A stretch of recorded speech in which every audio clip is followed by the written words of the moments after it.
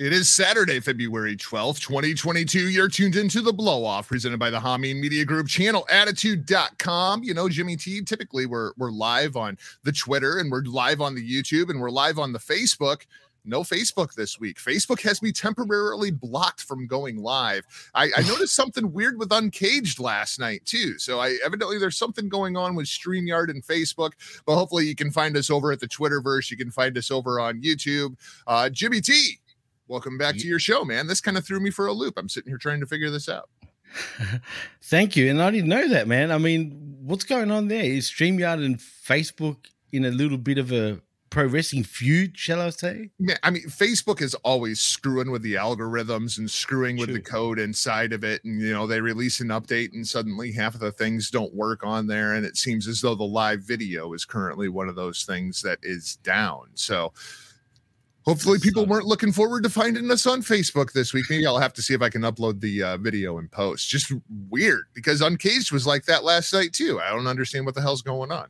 So we weren't actually on Facebook for Uncaged? No, we were on the Twitter, but no, not over on the Facebook. And of course, Twitter comments never actually come into the show. So probably the best way to find us would be over on YouTube. Just search The Blow Off and it should pop right up there for you. No doubt about it, man. Well, screw you, Zuckerberg. Quietly.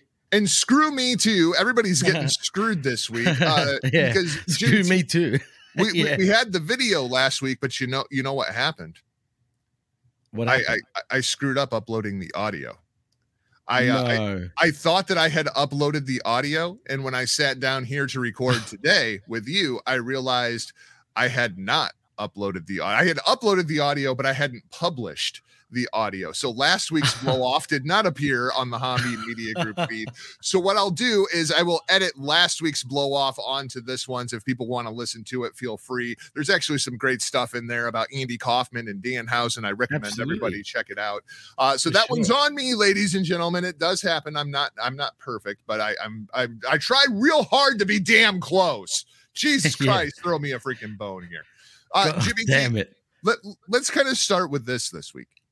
What is the biggest story in professional wrestling this week? Because there's an awful lot going on in the world of pro wrestling, but I don't know as though there's any one story that it's like, that's clearly the lead for the blow off this week. Well, for me, it's Jay White, but for the majority, it'd be Keith Lee, right? Okay, well, good. That's good because that's where I started making the outline for this week. That's where I started.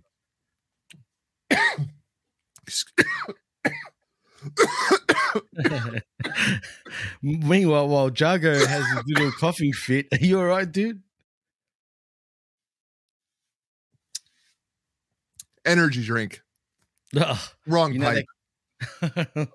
You know that kills you, man. Stay away from the energy drinks, bro. I'm serious. I know someone that's actually had like his liver fail, man. It was in a coma, dude. No shit. And he used to drink like 6 cans at least of energy drink a day. Whoo. Totally down the wrong pipe. Woo. Oh, God. Where were we? We are just off to a bang-up start this week. Holy crap. Oh, shit. So he's great. We had 3 announcements this week of free agents kind of going to other companies. Let's start with Keith Lee. Keith Lee shows up on AEW Dynamite, and Isaiah Cassidy takes every possible bump that he ever could for him. What did you think of the Keith Lee debut? Because I didn't think it was good. All right. Hang on. Look, for me, I was excited, right? And maybe that sort of tainted my sort of view of the match, right? Because I was just happy to see Keith Lee, man. Like so it was kind of a daze for me. So to me, everything that I saw was just great. But in saying that, there's a lot of people in the IWC that claim he's actually fatter than ever, right? I mean, I don't think he's that much different from his like NXT days, say. But then again, if you look at him when he first debuted in WWE on NXT, he did come across a lot smaller, but still big, but smaller. And they're also saying that he doesn't move around. He's not as agile as he was. But I don't know, dude. He's still done a few good moves in that match for a big guy. That's impressive. I am one of those guys. I thought Keith Lee looked out of shape. I thought Keith Lee looked rusty in the ring. I thought Isaiah Cassidy made him look freaking great. Oh, like, I mean, that dude is a bump machine. It's crazy. But especially the way that he was sweating at the end of that thing, I was just like, damn, bro, you okay? We know Keith Lee went through a hell of a bout of COVID. We know that. We also know that he hasn't been working, on a regular basis for at least the last 90 days. But the thing that alarms me is this has always kind of been the rip on Keith Lee.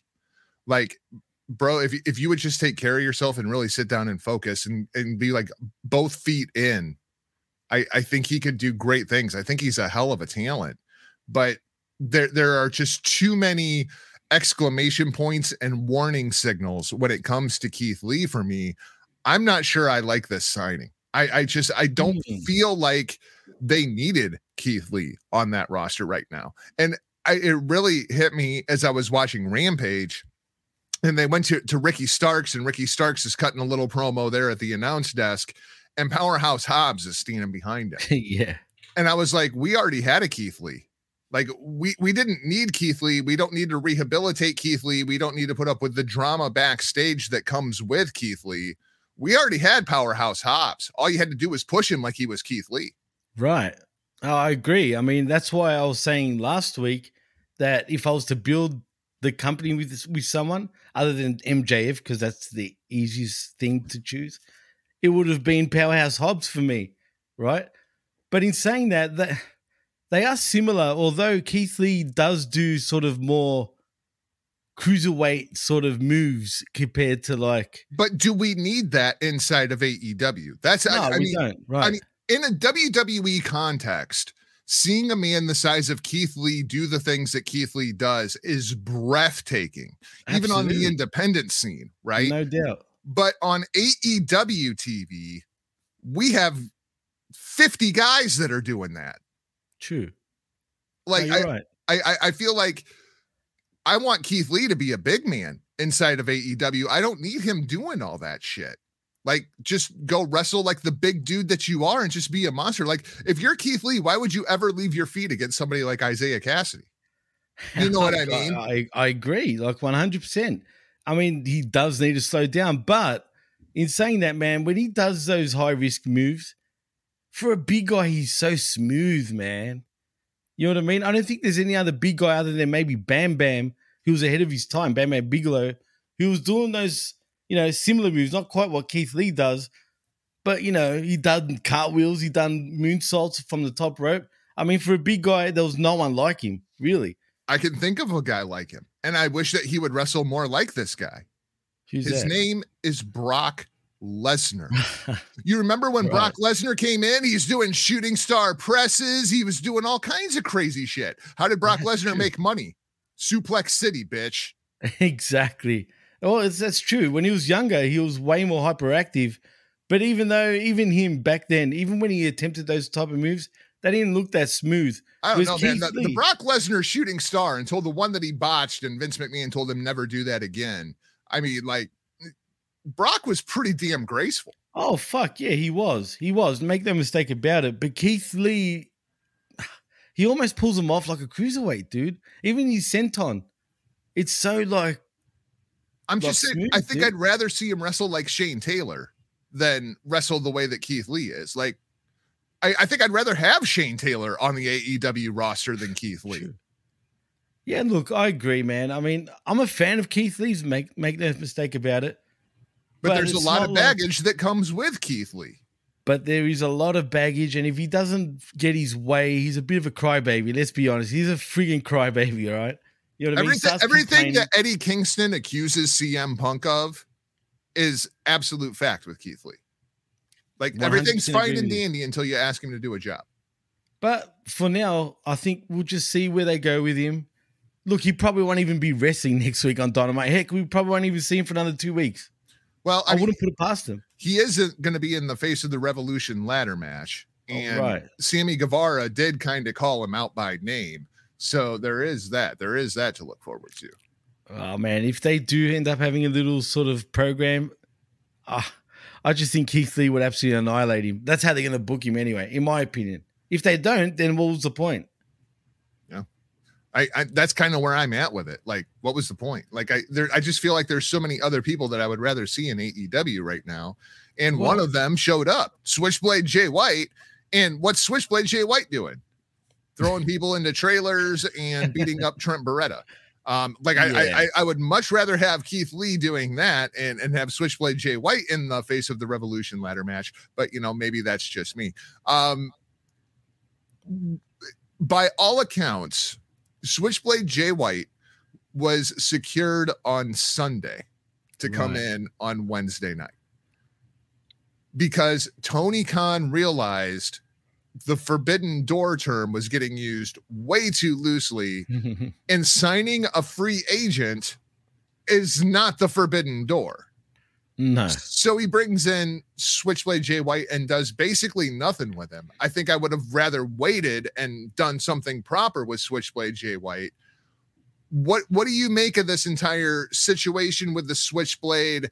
I'm happy that Switchblade's there, but already I'm like, I'm not sure I like this. You're right. I mean, again, I was just excited to see him first appear on Dynamite. I was like, damn, right? And then Rampage comes along, and again, I was excited to see him be in the ring. But Trent Beretta, why? I mean, I know why. The New Japan fan in us, I know why. We can go down this rabbit hole. But when I say why, though, what I basically mean is, why put him so low on the card when you could just elevate this guy straight off the bat? He could challenge for the AEW. Man, he should have gone after Hangman, really, right? And then got on the mic and then done his thing, man. And then we're off to the races with Jay White. For whatever reason, that's weak. You don't book Jay White like that, man. You don't make him just look like a... Why would he go for a weak guy, man? I kind of feel like this is the Tony Khan way, though, man. Like, who is the big name free agent that they brought in and pushed immediately to the top of the card? Nobody. True. I mean, other than the guys that signed up originally, like Jericho. Everybody that's come into the company since the company started, for about the first 6 months or so, we scream, what are you doing with this guy? Adam Cole has been that way, and now it finally seems as though we're figuring it out. CM Punk, when he came in, debuts against Darby Allin, another babyface, and all of us are kind of sitting around and scratching our heads going, what are you doing? You bring in Bryan Danielson and you have him go through all of the Dark Order rather than putting him into a title program. Like, as you look through the history, all the big name signings that they're bringing in, Miro even. Miro, right. And where the fuck is Miro? Well, my understanding is Miro is off making a movie right now. Oh, okay. I didn't know that. So Miro kind of gets a little bit of a pass, but literally everybody they bring into the company, it's like it takes Tony Khan 6 months to figure out what the hell to do with the person. And when you have somebody on loan from New Japan Pro Wrestling, you don't have 6 months. He's going to be gone in 6 months. Absolutely. Spot on, man. And this is where I'm confused. They signed, I guess the rumors are true. They've got such a big talent pool now, right, to pick from. Right? I don't know if you saw in the dirt sheets what Hikaru Shida said, dude. No, I guess I didn't. Dude. She pretty much says that she's struggling to sort of get AEW in today's sort of climax, especially for the Japanese women. She feels like they're like have to claw their way up. They're not getting the same sort of opportunities that others are getting because AEW is changing every week. You know what I mean? So there's no consistency, basically, is what she's saying, which surprises me. She was just AEW World Champion not long ago. I was saying, of all the Asian talent that they've had over there, I don't think that she's necessarily the one that should be complaining about the way that the women are being booked. But, I mean, like that seems like a whole different issue. Right. Well, to be fair, I mean, where has she been lately? Well, she's in Japan. Like she's actually working a match for Tokyo Joshi. Well, then what the hell is she complaining about? Yeah, right. I mean, because Serena Deeb, like inside of the storyline, Serena Deeb took her out. Right, Shida is back in Japan. It looks like she's going to work a few days over there, and I assume like see her family and whatnot. I mean, she's an AEW damn near original. She's been going pretty hard for a couple of years. Absolutely. So I mean, Shida taking like 3-4 months off. I just thought it was smart the way that they did it, and plus they still have that storyline open with Serena Deeb whenever Shida does come back. Right, so I mean. So she already has a program that's built in. She's one of the few women that outside of the title picture has still been on television every week. Like, what you bitching about, Shida? Yeah, no. I mean, I didn't know she was in Japan, so you're spot on. But in saying that also, again, look who they've signed recently. Why did they sign Danhausen if they're just going to, do what they're doing with him? And now we got Keith Lee, we got Jay White. How the fuck are they going to fit all this, man?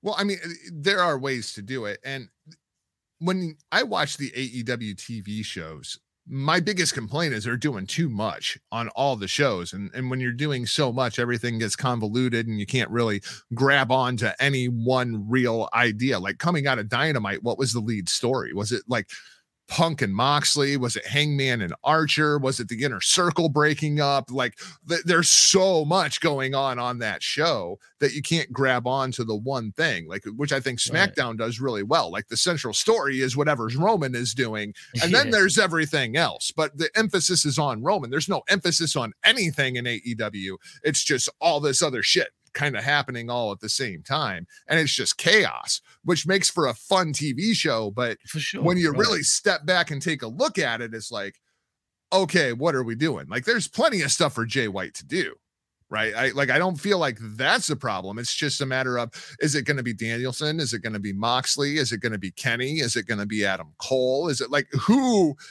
is Switchblade going to go after? He goes after Trent Beretta, and it's like, really?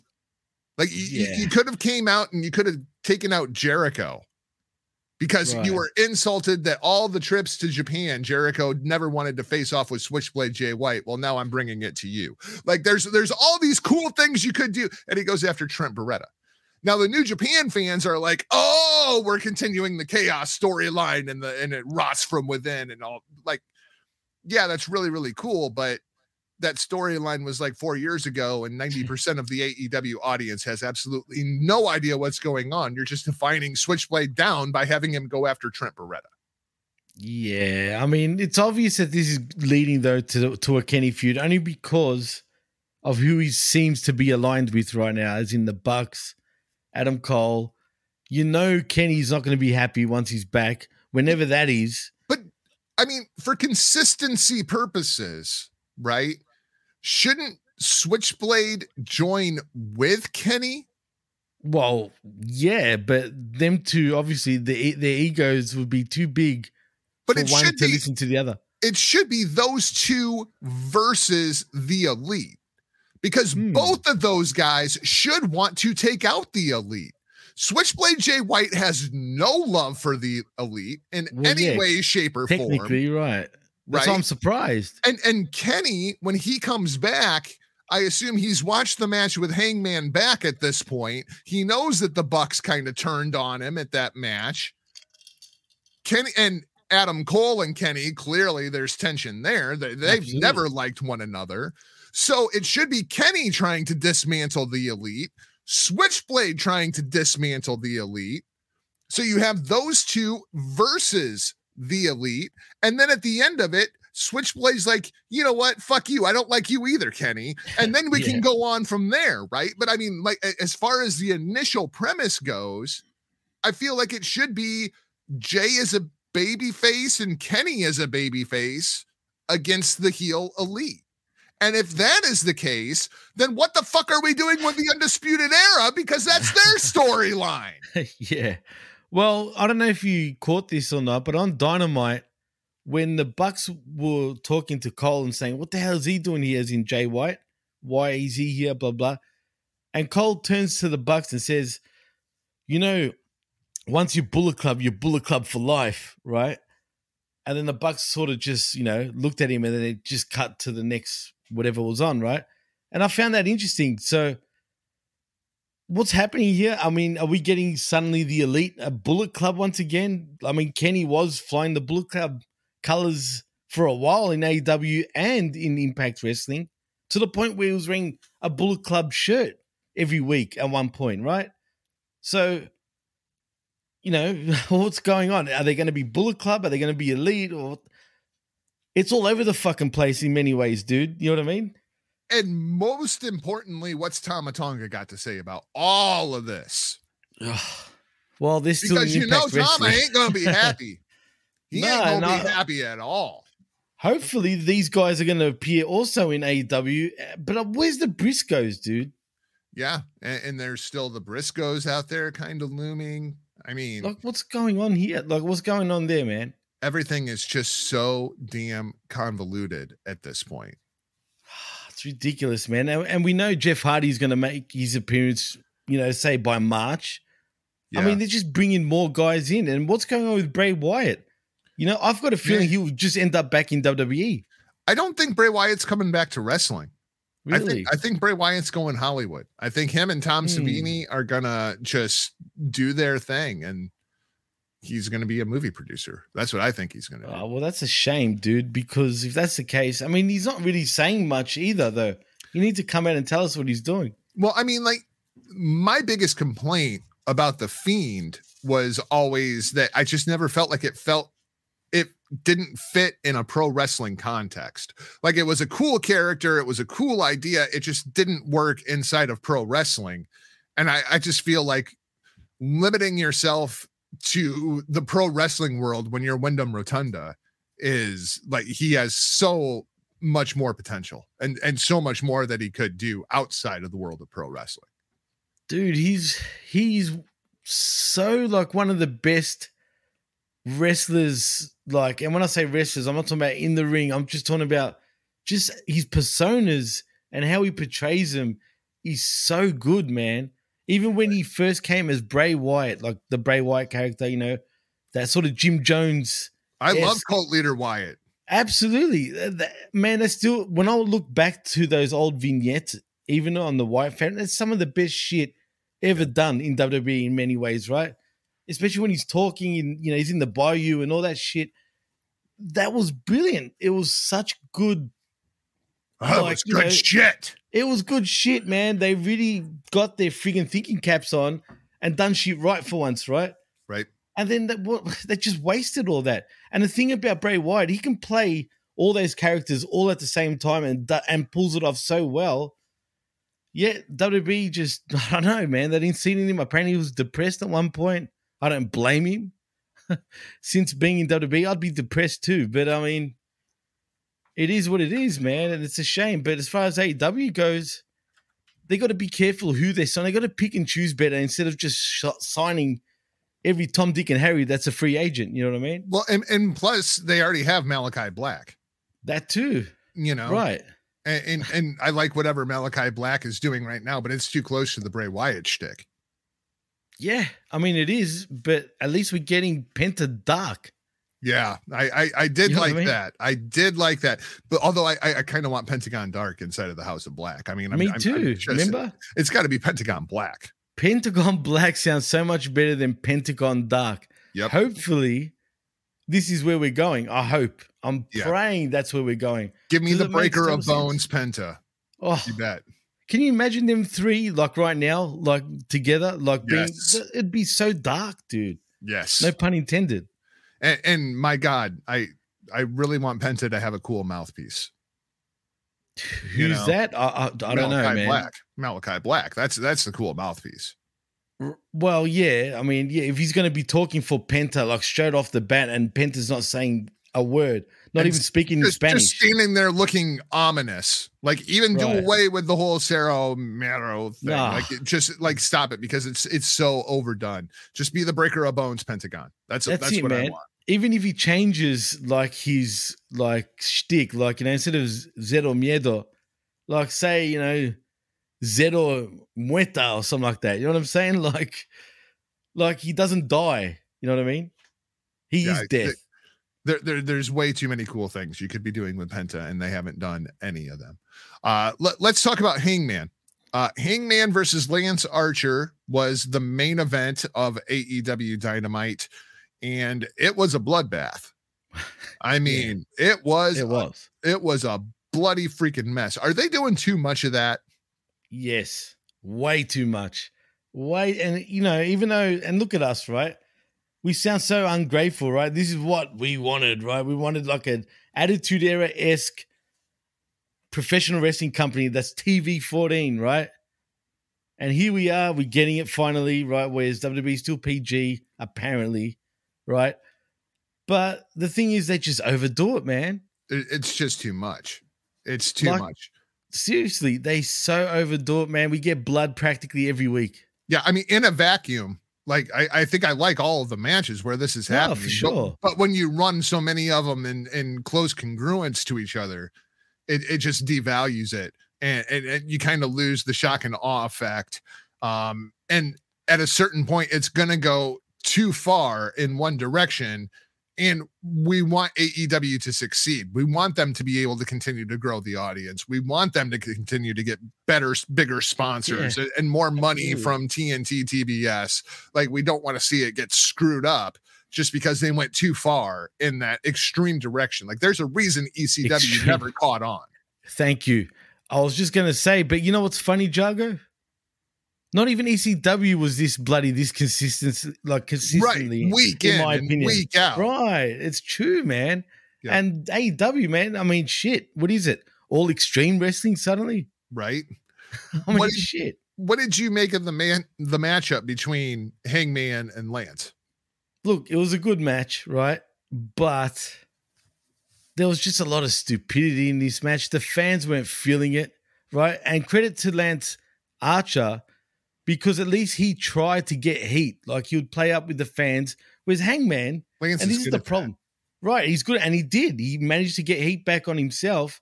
Whereas Hangman doesn't actually know how to play up with the fans, I feel, man. He doesn't know when to actually play to the fans and when not to, and how to actually sort of make the fans feel sympathy for him. He just doesn't know how to do it, man. And I don't know if that's because he just doesn't understand the psychology of things. But it's clear he doesn't get it, man. And you know what else is funny? He looks, I don't want to say worried, but he looks like his head's not in it, man, right now, in many ways too, man. And maybe it's because of his booking. One of the biggest problems of AEW for me, like if let's say, just for the sake of argument, you're now the general manager of AEW Dynamite. And right. I am the general manager of AEW Rampage. Yeah. And they're going to be two separate shows. It's going to be Raw and SmackDown. We're going to have two completely separate rosters, right? And this is going to go on for the next year. At what point do you take Hangman Adam Page, the AEW World Heavyweight Champion? Shit. Because I'm guessing it's probably about the 7th or 8th round. Damn, I might even say maybe the 9th or 10th round, bro. Right? That's the problem. He does not feel like the world champion. He's not the biggest thing on the show. The show is not built around him. The title reign has not went well. I mean, people are more into the CM Punk MJF thing. There's so much going on the show that's better than what is going on with Hangman Adam Page and the AEW Championship. We said it was a mistake at the time when Hangman won the title, and this is exactly what I was afraid of, that he's not at that level. And I think he could be, but Hangman's still really young, and he just does not present as a world champion at this point in his career. He just doesn't. You're right, man. You know what I want to see? I want to see an outlaw, not a cowboy, bro.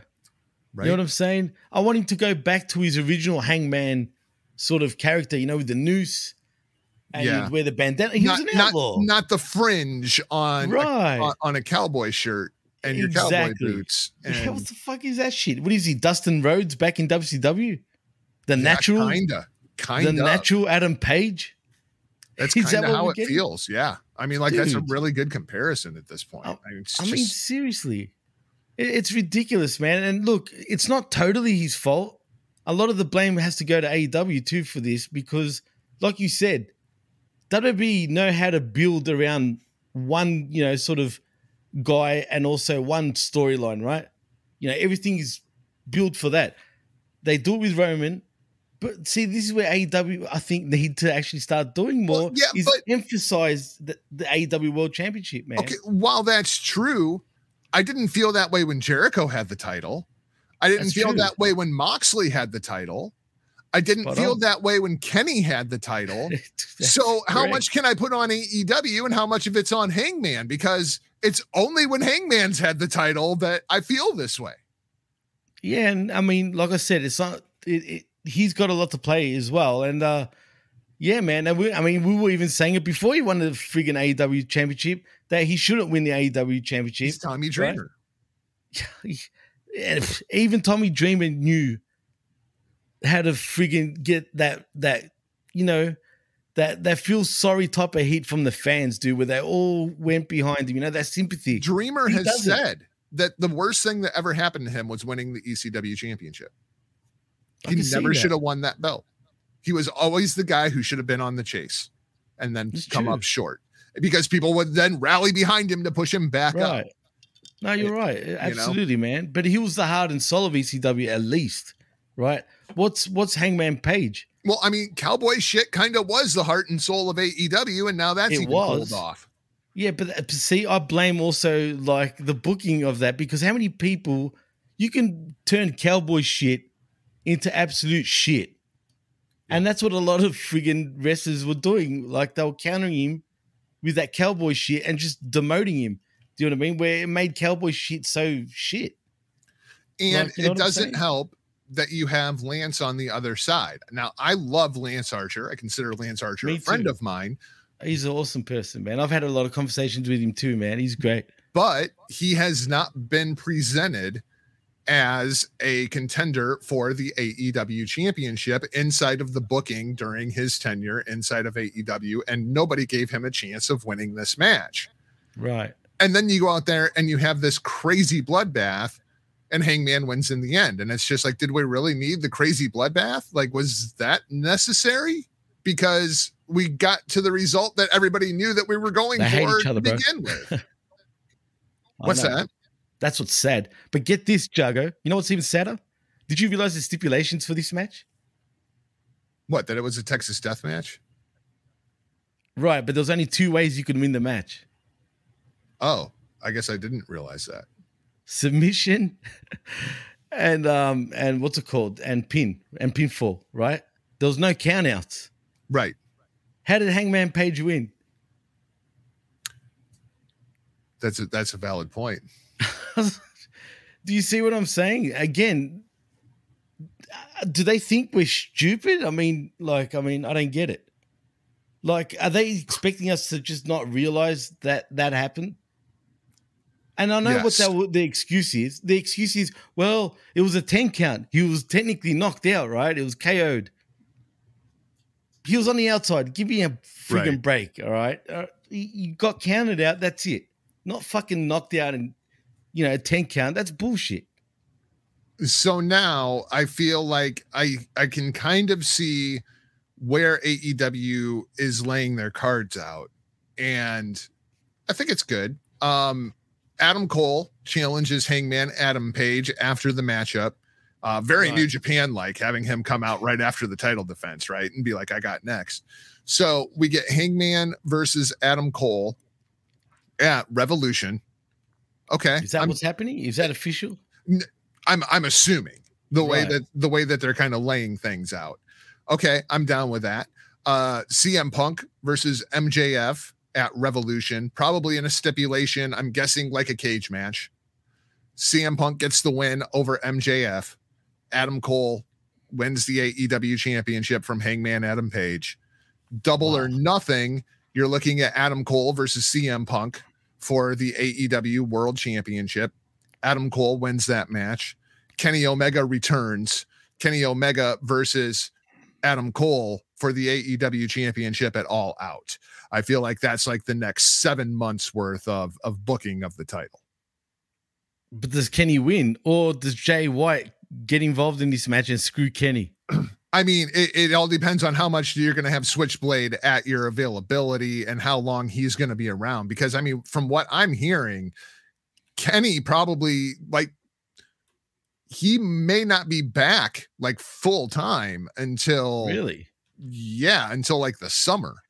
So, right. I mean... I'm hearing August, dude. Right. So, I mean, I'm looking at All Out for the Adam Cole Kenny Omega match. Are we going to have Switchblade around through September? Right.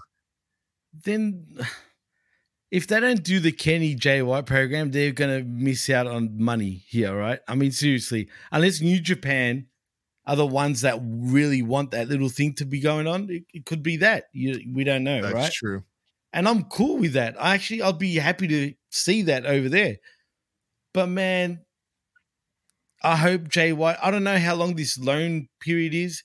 The way things are going in Japan, are these guys even going to be able to get back to Japan? Like, I don't understand how some other guys can, but he can't. Well, Jay is stuck in the States right now. Right. Because Jay is working on his like full-time American visa to like actually move to the States, and he cannot leave the country until that process is done. But all of those agencies are moving at turtle pace because of COVID, and they're working with like bare bones crew. And so like he can't leave the country right now, even if he could get into Japan. Okay. So that's basically the problem. Yeah. He's basically stuck here for the time being. So essentially we don't know how long he probably would be in AEW for. It could be 6 months, could be a year even. But I mean, he's also doing New Japan Strong, and right. That's the priority. That won't be an issue. Right? Yeah. I mean, what's working two nights a week, dude? That's no. And New Japan Strong is taped, and so there's tons of different ways. But I don't know how much he's going to be around. You know, that's what I'm saying. Well, you think the way Tony Khan pretty much bragged about this shit, feels like he's going to come across like pretty long term for the short term, if that makes sense. Like, I hope he's there for at least 6 to 8 months at the very least. Well, I mean, I think Tony Khan ideally would like to sign Switchblade Jay White away from New Japan full time. But I mean, let's not put the cart in front of the horse when it comes to that either. But, you know, I mean, if the longer Jay being stuck here, the more sense that makes for Jay. Oh, no doubt about it. But didn't he just sign a new contract with New Japan? Yeah. Yeah. So, and how long? And now they're giving out multi-year contracts too. Right. Like 3 and 5 year deals. Right. And for forever, they're only giving 1 year contracts to absolutely everybody on the roster. Well, and he is a product of the New Japan dojo. He came up through the system. Like, he is pretty loyal to New Japan. I don't think that Jay wants to go anywhere except maybe home. You know, and he can't do that right now. So, just kind of the way things have worked out. Heck, I don't think he's interested in even going back to New Zealand, dude. He didn't even start wrestling in New Zealand. That's what's funny. He's literally a New Japan product. Yeah. Period. Like, you know what I mean? Dojo, you bet. Through the dojo, man. And I remember him when he was a young boy, and I remember him when he went on excursion to Ring of Honor. Mohawk Jay White, you bet. Yeah. With his friggin' with the trunks too, man. Yeah, I mean, super white meat baby face. Yeah. Like when he returned to New Japan and debuted the Switchblade gimmick, I thought there's no way this is gonna work. Like I cannot buy this guy inside of this role. It's not gonna work. And well, he's proven me wrong on more than one occasion. You know, dude. Do you remember the heat he used to have? He used to have go away heat, dude, for a long time. Even when once he came back from excursion from the States, and the Switchblade character literally debuted once he came back, so many people hated his guts, dude. They didn't see the potential in him, right? And let's be fair, when he was in ROH, he was a cruiserweight practically. That's how he wrestled. Right. Yep. Now he wrestles like he's a heavyweight, literally. Doesn't do any of that flippy shit anymore. His style is one of the coolest things in all of pro wrestling, because he is the best counter wrestler I think I've ever seen, and it just works so well with the Switchblade character, where he's getting his ass whipped and then he just catches somebody with a counter out of nowhere. And my God, when he's working from on top, it's just insufferable. And he's well seasoned too, man. Like, I think now, like, he's a guy that, again, most fans don't understand how good he actually is. The guy gets it. He's being taught by the best at possibly the best dojo in all of pro wrestling, right? Yep. He's that good, man. Like, for me right now, he's ready to be even at the top of any promotion around the world. Doesn't matter. Any of the big two, no problem. Yeah. He has that credibility. And Absolutely. There's the fact that he single-handedly sold out Madison Square Garden. And that too. Right. I can't believe he's been bragging about that for 3 years. For 3 years, he's been bragging about that. It was That's 3 years ago yesterday he won the IWGP Championship. Well, man, let's be honest, then he lost it a month and a half later to Kazuchika Okada in the main event of Madison Square Garden. But he single-handedly sold it out. Yeah, he single-handedly sold it out. I mean, I'm sure Kenny and the Bucks had nothing to do with it, but it was definitely Jay White. It was Jay White all the way. Yeah, Jay White was clearly always planned for that spot. Always. It wasn't that they just wanted a Gaijin against Kazuchika Okada in the main event of Madison Square Garden. It wasn't that the plan was supposed to be Kenny Omega versus Kazuchika Okada at Madison Square Garden. It was all Switchblade. All Switchblade. It was all Switchblade. Love Jay. He is just great. Hey, that's heel for you, dude. That's heel heat. He gets it, bro. Well, and another guy who gets it is MJF, who's going to be bragging about how he pinned CM Punk twice in one night for the next 30 years. Well, he technically did, right? Yeah, technically. I mean, seriously. Ridiculous. Absolutely ridiculous. Oh, man. You got to love him, though. Let's talk a little bit of WWE. Jimmy, we kind of went at WWE pretty good on Uncaged last night, and I owe them an apology. I owe them an apology because we were so upset that they blew off the Shinsuke Nakamura Sami Zayn thing, which is taped for next week. And I was just like, why in the hell would they do that? Well, number one, they knew that it was going to get out, so they might as well go ahead and spoil it themselves. But it's not the first time either that they've done this, right? But I also remembered why it is that they pre-tape SmackDown for next week. It's because they need the travel day to get over to Saudi Arabia for Blood Money 7 next Saturday. That's why SmackDown's pre-tape next week. And I almost forgot. Of course, we can't do Sami Zayn versus Shinsuke Nakamura in Country Redacted because Sami Zayn is a Syrian Muslim, and if he went into the country, they would behead him. So Sami Zayn not going over to Country Redacted for Blood Money 7. So it makes sense why they blew it off on Twitter last night that they taped this thing. So I apologize, WWE. I apologize. There's a million different things I should yell at you for this week, but that was not the one. I don't understand how, Sami Zayn is Syrian. The Country Redacted, which I won't mention here, aren't they both Arabs? Well, yeah, but they hate each other. Right, but what's the real issue? I mean, they don't care. Apparently Goldberg is all good to be in an elimination chamber, right? I mean... yeah, but he's a legacy star that has, 30 years worth of credibility, and Sami Zayn is a red-headed Canadian Syrian Muslim. So stupid, man. I mean, credit to Sami Zayn. I mean, is Kevin Owens going over to? He's still not good on him. No, and that's why he lost to Austin Theory in the qualifying match. Yeah, good on him. I mean, absolutely good on him because he's stuck by his friend, man, all these times. Fuck Country Redacted and Blood Money 7. I mean, the fact that this is still even a thing. It blows my mind. No pun intended. I think they signed for like 10 of them. Isn't that right? I thought it was 8 of them or something like that, wasn't it? Oh, for some reason I was thinking it was a 10-show deal. Well, this contract's going to get renewed anyway. Let's be honest, right? Oh, for sure. I mean, clearly. They're going to demand for WrestleMania sooner or later. And I'm not talking about Super WrestleMania like on the Super NES back in the day, right? I'm talking about Super WrestleMania like the greatest Royal Rumble in history or the biggest, the greatest WrestleMania. And and it's going to be a 6-hour extravaganza in Country Redacted, which means that it starts at 6 a.m. on a Saturday morning here in the United States. And no, you can't go because you don't live in Country Redacted and you're not being told by the government to show up at this show.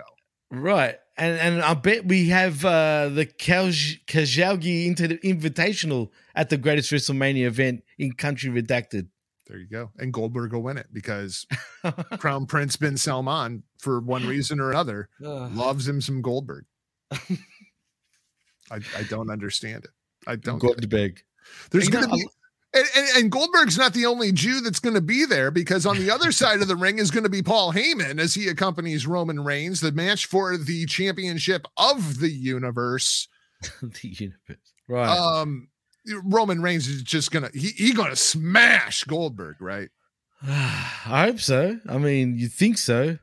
Is there any chance that Brock Lesnar gets revenge on Roman Reigns and screws Roman Reigns and Goldberg somehow comes out of this thing the champion of the universe?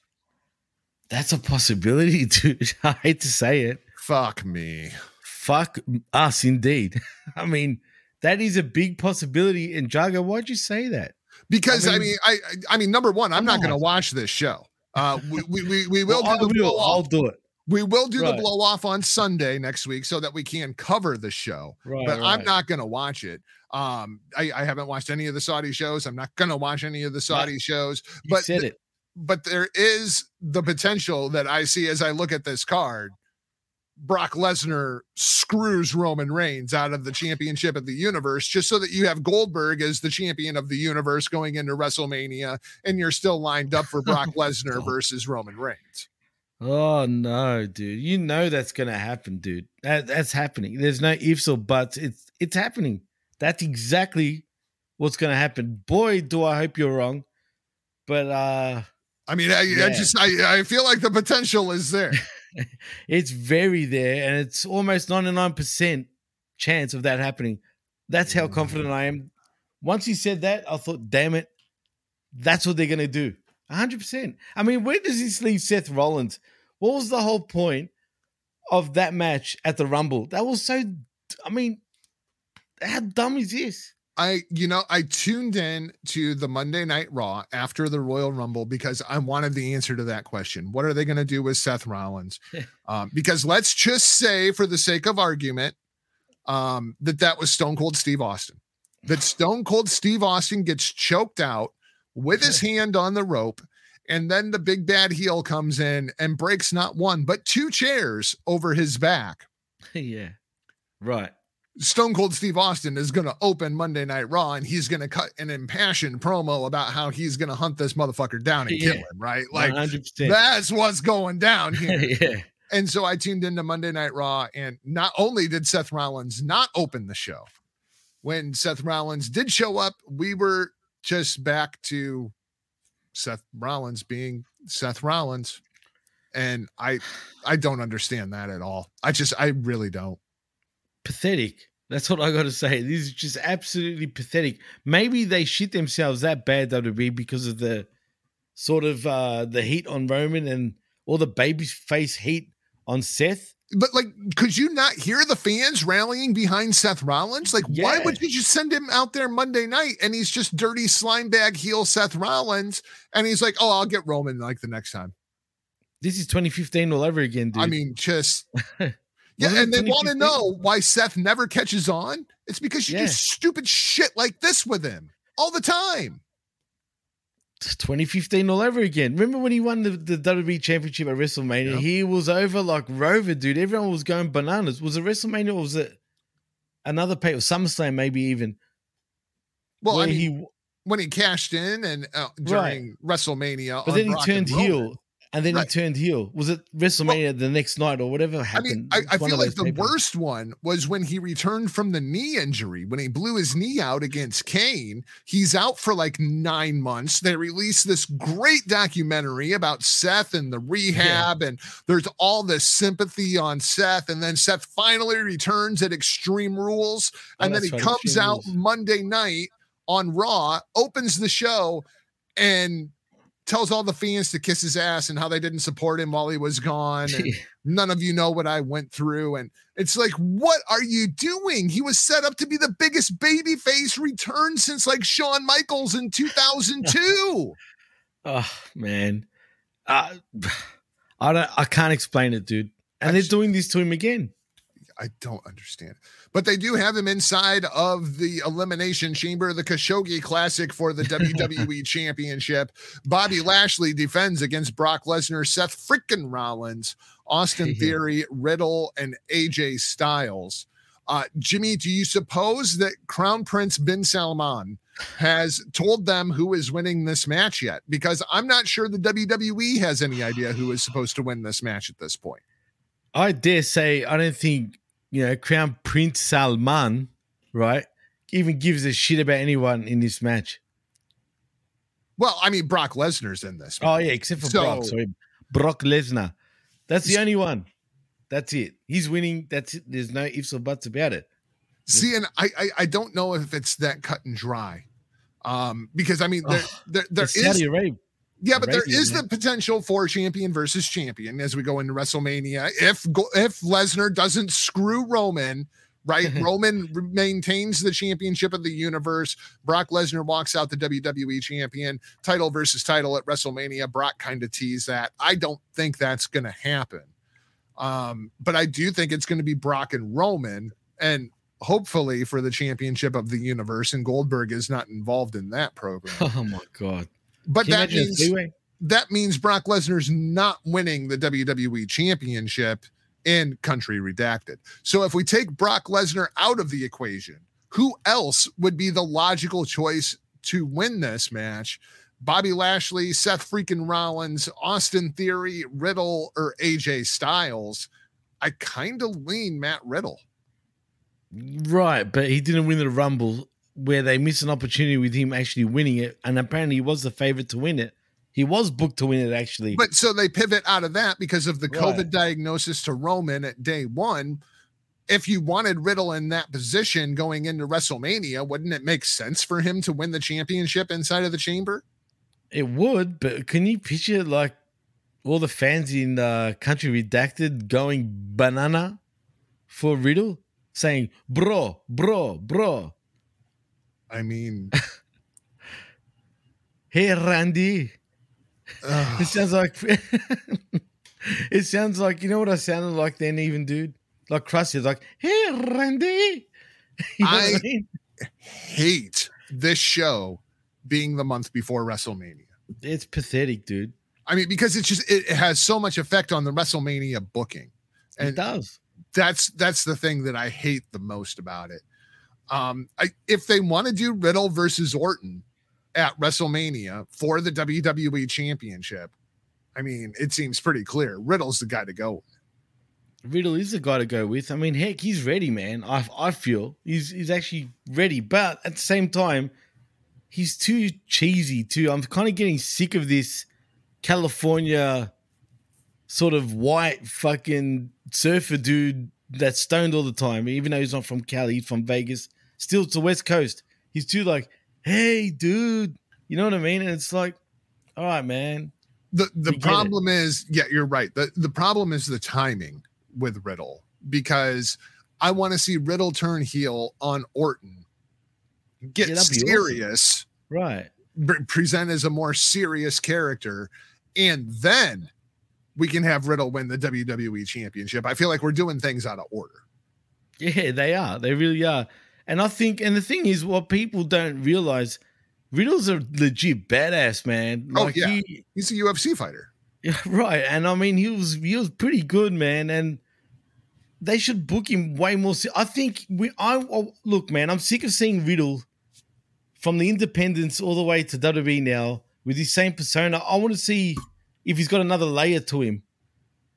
Do you know what I'm saying? I want to see another layer, and I want to see a real heel run where he just wants to kill everybody, dude. Like, just come in and destroy everything, man. But instead, he's getting his toes stomped. Maybe wear a pair of boots, Matt. Oh, I hate the dirty hippie walking around in sandals thing.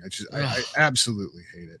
Absolutely hate it. And I hate the friggin' bird graphic too, man. Like, seriously, it's so corny, man. Any case for Seth freaking Rollins to win this match? I can't think of one.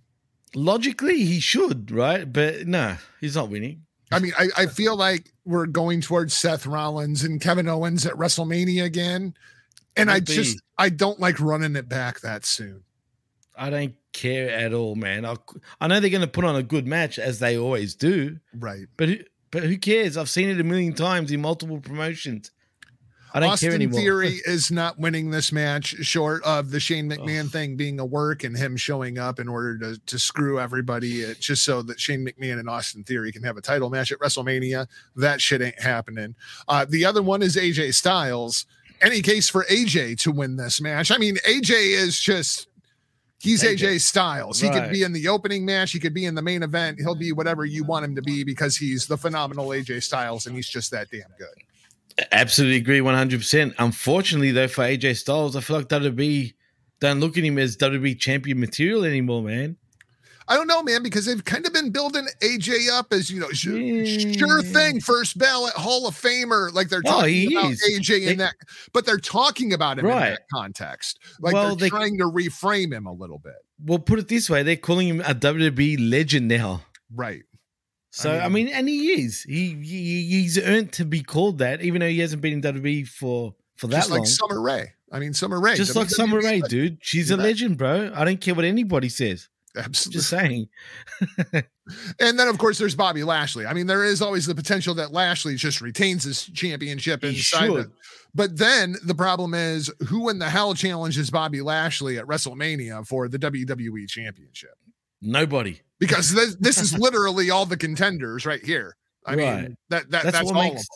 Which makes this friggin' event so stupid because it really waters down WrestleMania. Yeah. And it makes it even more difficult to book for WrestleMania in many ways too, man. Well, that's what I'm saying. That's why I hate this show being a month before WrestleMania. I absolutely hate it because it influences the bookings so much. I hate it.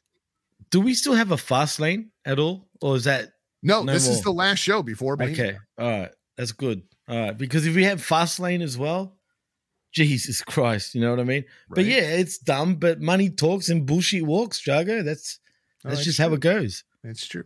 Becky Lynch versus Lita, covered from head to toe. I mean, this is just a novelty match. Becky wins this thing, like going away, right? Like this is, you could open the show with this because I feel like the conclusion is just so drawn out. Well, you're right, but then maybe, our favorite Prince Salman might actually want Lita, go over. I just don't see it. I don't see it. Because then what do you do going into WrestleMania? Do you just do a rematch then? Fuck if I know. I mean, because I asked because I feel like the Elimination Chamber women's match, Liv Morgan, Rhea Ripley, Bianca Belair, Doudrop, Nikki ASH, and my personal pick to win the match to be announced. I feel like the winner of that match just goes on to face Becky at WrestleMania. Like that's just kind of how it goes. I mean, maybe. I mean, it'd be interesting just to see him covered from neck down. I don't think. I just. These shows make me really uncomfortable. As we look at the women's chamber, who is the favorite? I mean, Bianca has to be the favorite to win this thing, unless you go with to be announced. To be announced. Who is to be announced? Is it Bayley? Is it Asuka? No. Is it Io? Is it like who is to be announced? Preferably, I'd want Io, but I think it would be Bayley. You think it'll be Bayley? Yeah. So it's about that time. Bayley and Becky at Mania, or do you put Bianca over? Because I feel like Bianca versus Becky is the match everybody probably wants to see the most. Do they though? I feel like Bianca Belair has lost a bit of that sort of heat, man. Like I don't know if the fans are as behind her as they were the year before. That's just my opinion. Maybe I'm seeing it wrong, but I don't know, man. I feel like she's just gone a little bit cold, even though they're trying. But it's just, I'm not sure, man. I don't think she's ready for that spot, even though she's gotten there before. Ronda Rousey and Naomi versus Charlotte and Sonya in a tag team match. Evidently, that's going to happen. Yeah. It's just, I don't Jimmy care. Crack Corn, and I don't care. Pretty much, Yeah, pretty much. There is 2 other matches on this show that I am kind of interested in. The Usos versus the Viking Raiders. That could be entertaining because I'm curious how the people of Country Redacted react to guys coming out in Viking helmets. That'll be interesting. And then we have I think this is the Khashoggi Classic match. This is the Khashoggi Classic match. Drew McIntyre versus Madcap Moss, along with Happy Corbin. Falls count anywhere. So the proper booking is Drew McIntyre gets the win, whips out his sword, and cuts off Madcap Moss and Happy Corbin's heads. Like that's the proper booking in Country Redacted, right? You said it. I mean, you might as well go to the plaza where they do that shit in Country right in the middle Redacted. of the street. That's why it's falls count anywhere. Yeah, right in the middle of the street. And if they do the beheading angle, we go straight to black. You know what I mean? Like straight. Like Quentin Tarantino shot it. Yeah, just that's it. You know what I mean? I mean, heck, you might as well go one step further and bring Muhammad Hassan back. There you go. Under a balaclava too, like he's ISIS or something. See might that? Be onto something here. And then he's doing this at the camera while they're about to behead Drew McIntyre with his sword. Fantastic booking. I mean, you'd be like, no. Blood Money 7 this Saturday on the cock. Mate, hey, this is what you call, I mean, a hyped up pay-per-view. Oh, sorry, premium event on the cock, bro. Yeah, it's a PLE on the cock. You bet. Rated R for like R, like literally. Did you ever see the X-rated version of RoboCop?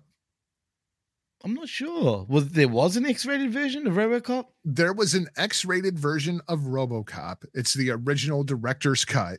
Okay, and maybe I haven't seen it. They had to edit RoboCop like 7 different times to get it down to an R rating because it was so freaking violent.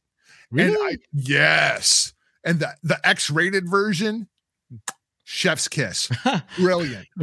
Really? It. Yeah, it's incredible. It adds so much more context because like when they edited it, they took a bunch of the scenes and they're like out of order and things get really confusing. Right. Like when you watch that original X-rated director's cut, it's like, wow, this might be the greatest movie ever made. Really? And when did this version come out? I think it was part of the Criterion collection. So like early 2000s, I think is when it was released. No shit. I think I'm going to have to get my hands on that. You got me a bit intrigued about this. You can find it on Amazon on Blu-ray. Just type in director's cut and it comes up unrated director's cut. It's actually the unrated. Yeah. Well, that's how it's advertised now. But at the time, it was the X-rated version because it was just so freaking violent.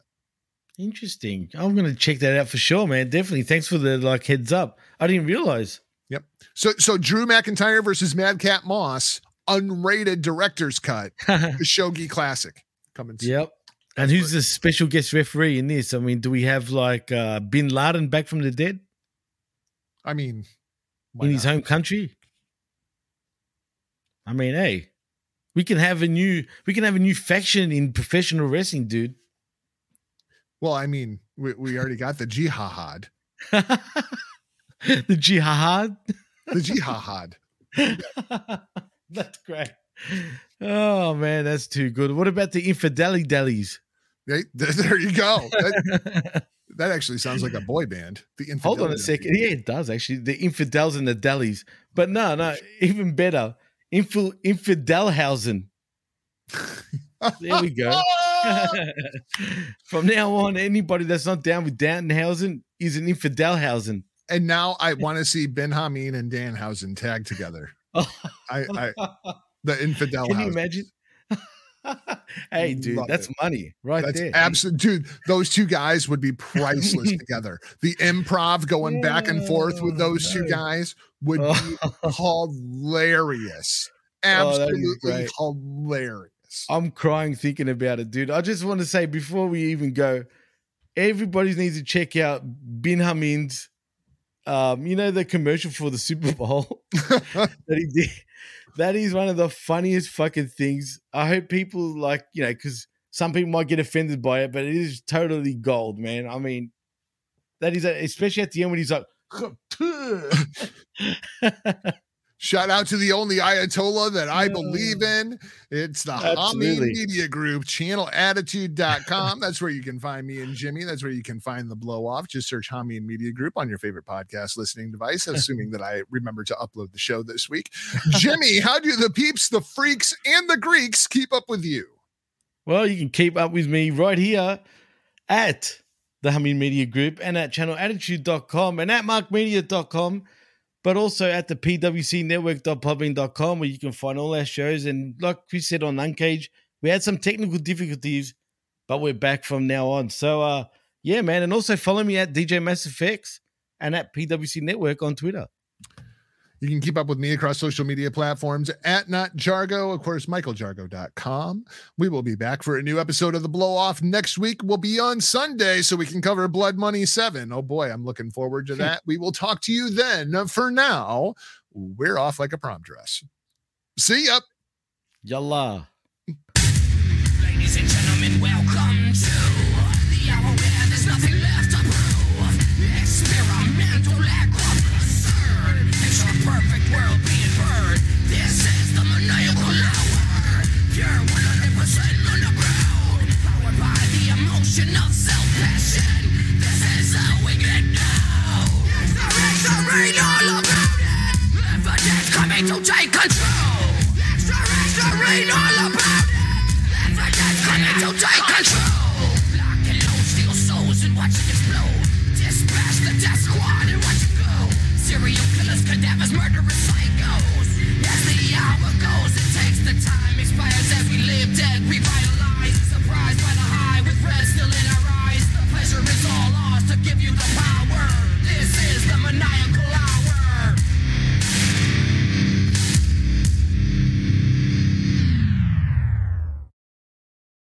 You know, it just occurred to me watching that open that I have to update it already. There's been so much talent released from the WWE that the open's not even current anymore, Jimmy. We haven't even been doing the show that long.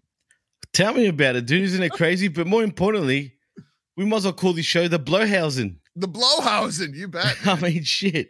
Might as well have Danhausen all over that intro, bro.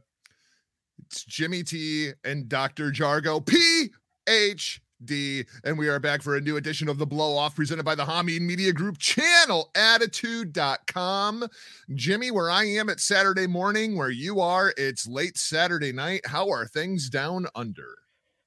Good, man. Actually, quite peaceful and cool, bro. So I'm happy, man, because this heat lately, man, is just, oh, man, it's the worst. This heat. Are you freaking kidding I'm me telling you, now, man, bro? Hey, My man, the only God. good thing is you can get your tan on, bro. You know what I mean? Right now, it feels like it's -14 here in the Hawkeye State. Man, like I said, I would switch for cold any day, bro. Yeah, you say that. It'd take all of about 3 days. 3 days. That's all it would take.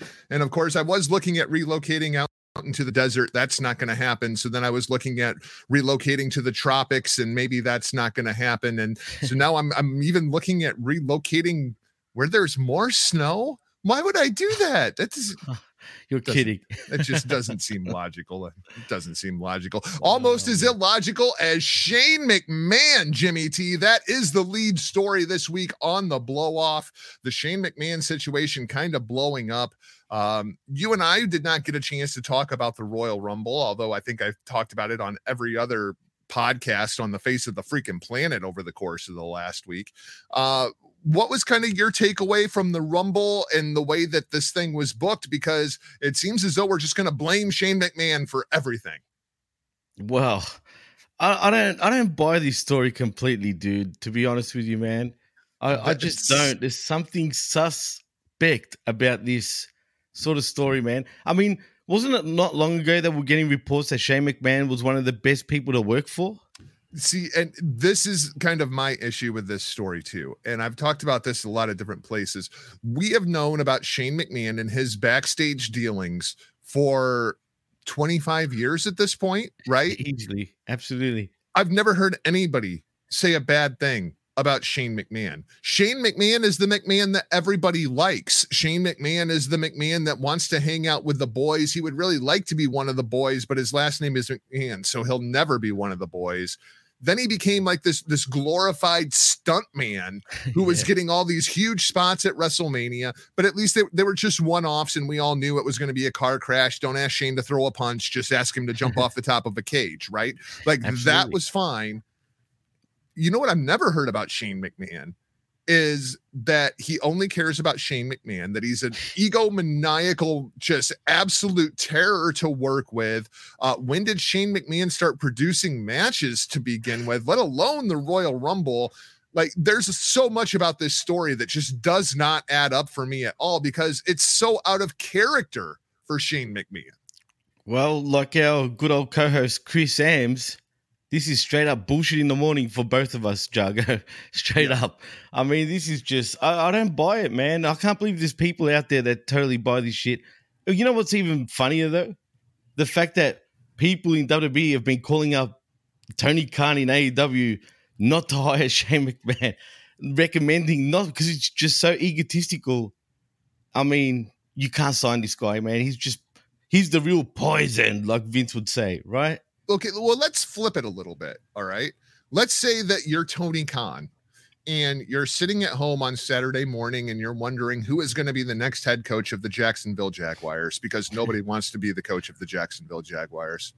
And you're having your morning coffee and you get a phone call from Greenwich, Connecticut, and you're like, who the hell's calling me from Greenwich, Connecticut? And you answer it, and you pick up the phone and you hear, here comes the money. Oh, my God. Here comes the money. Money, but dude, that would actually pop me. What is the value of bringing in Shane McMahon, even if he wanted to come? Like, I don't understand why Tony Khan would even want to bring in 52-year-old Shane McMahon, other than to pop the people that are already watching the show. Like, I don't see what the value of Shane McMahon would be to AEW. I keep hearing this conversation, and I just don't see it. Like, what would you even bring Shane in to do? Throw horrible punches? We have John Moxley for that. All right, look, let's be honest, dude. I get what you're saying, but at the end of the day, he's a McMahon. And the shock value... So what? I know, but just the shock value of bringing Shane McMahon into AEW would pop a pretty decent rating, in my opinion. I don't think just it for the would. shock value. You don't think so? No. I think it would. A temporary sort of, I don't see what would you bring in 52-year-old Shane McMahon to do? Just the shock value, man. Just the fact that he appears on AEW television. But then people will say conspiracy theories, maybe. I mean, Mike Tyson didn't pop a rating for AEW. He's way more important than Shane McMahon. Oh, absolutely. But Shane McMahon's kind of more relevant in a way. Not really, but no, he's Tyson's not around still. You know what I mean? He does his. What makes Shane McMahon relevant other than he came out of Vince McMahon's penis? I mean, seriously. Well, that's it. That's his claim to fame, bro. He came out of the fucking genetic jackhammer himself, dude. I mean, if you brought Shane McMahon into AEW, you know what would happen. He'd end up feuding with Cody for 6 months. Oh, no. Jesus Christ. Can you imagine that? Unfortunately, yes. Unfortunately, yes. Oh, Jesus, man. For me, I thought it was suspect that all of this comes out about Shane McMahon.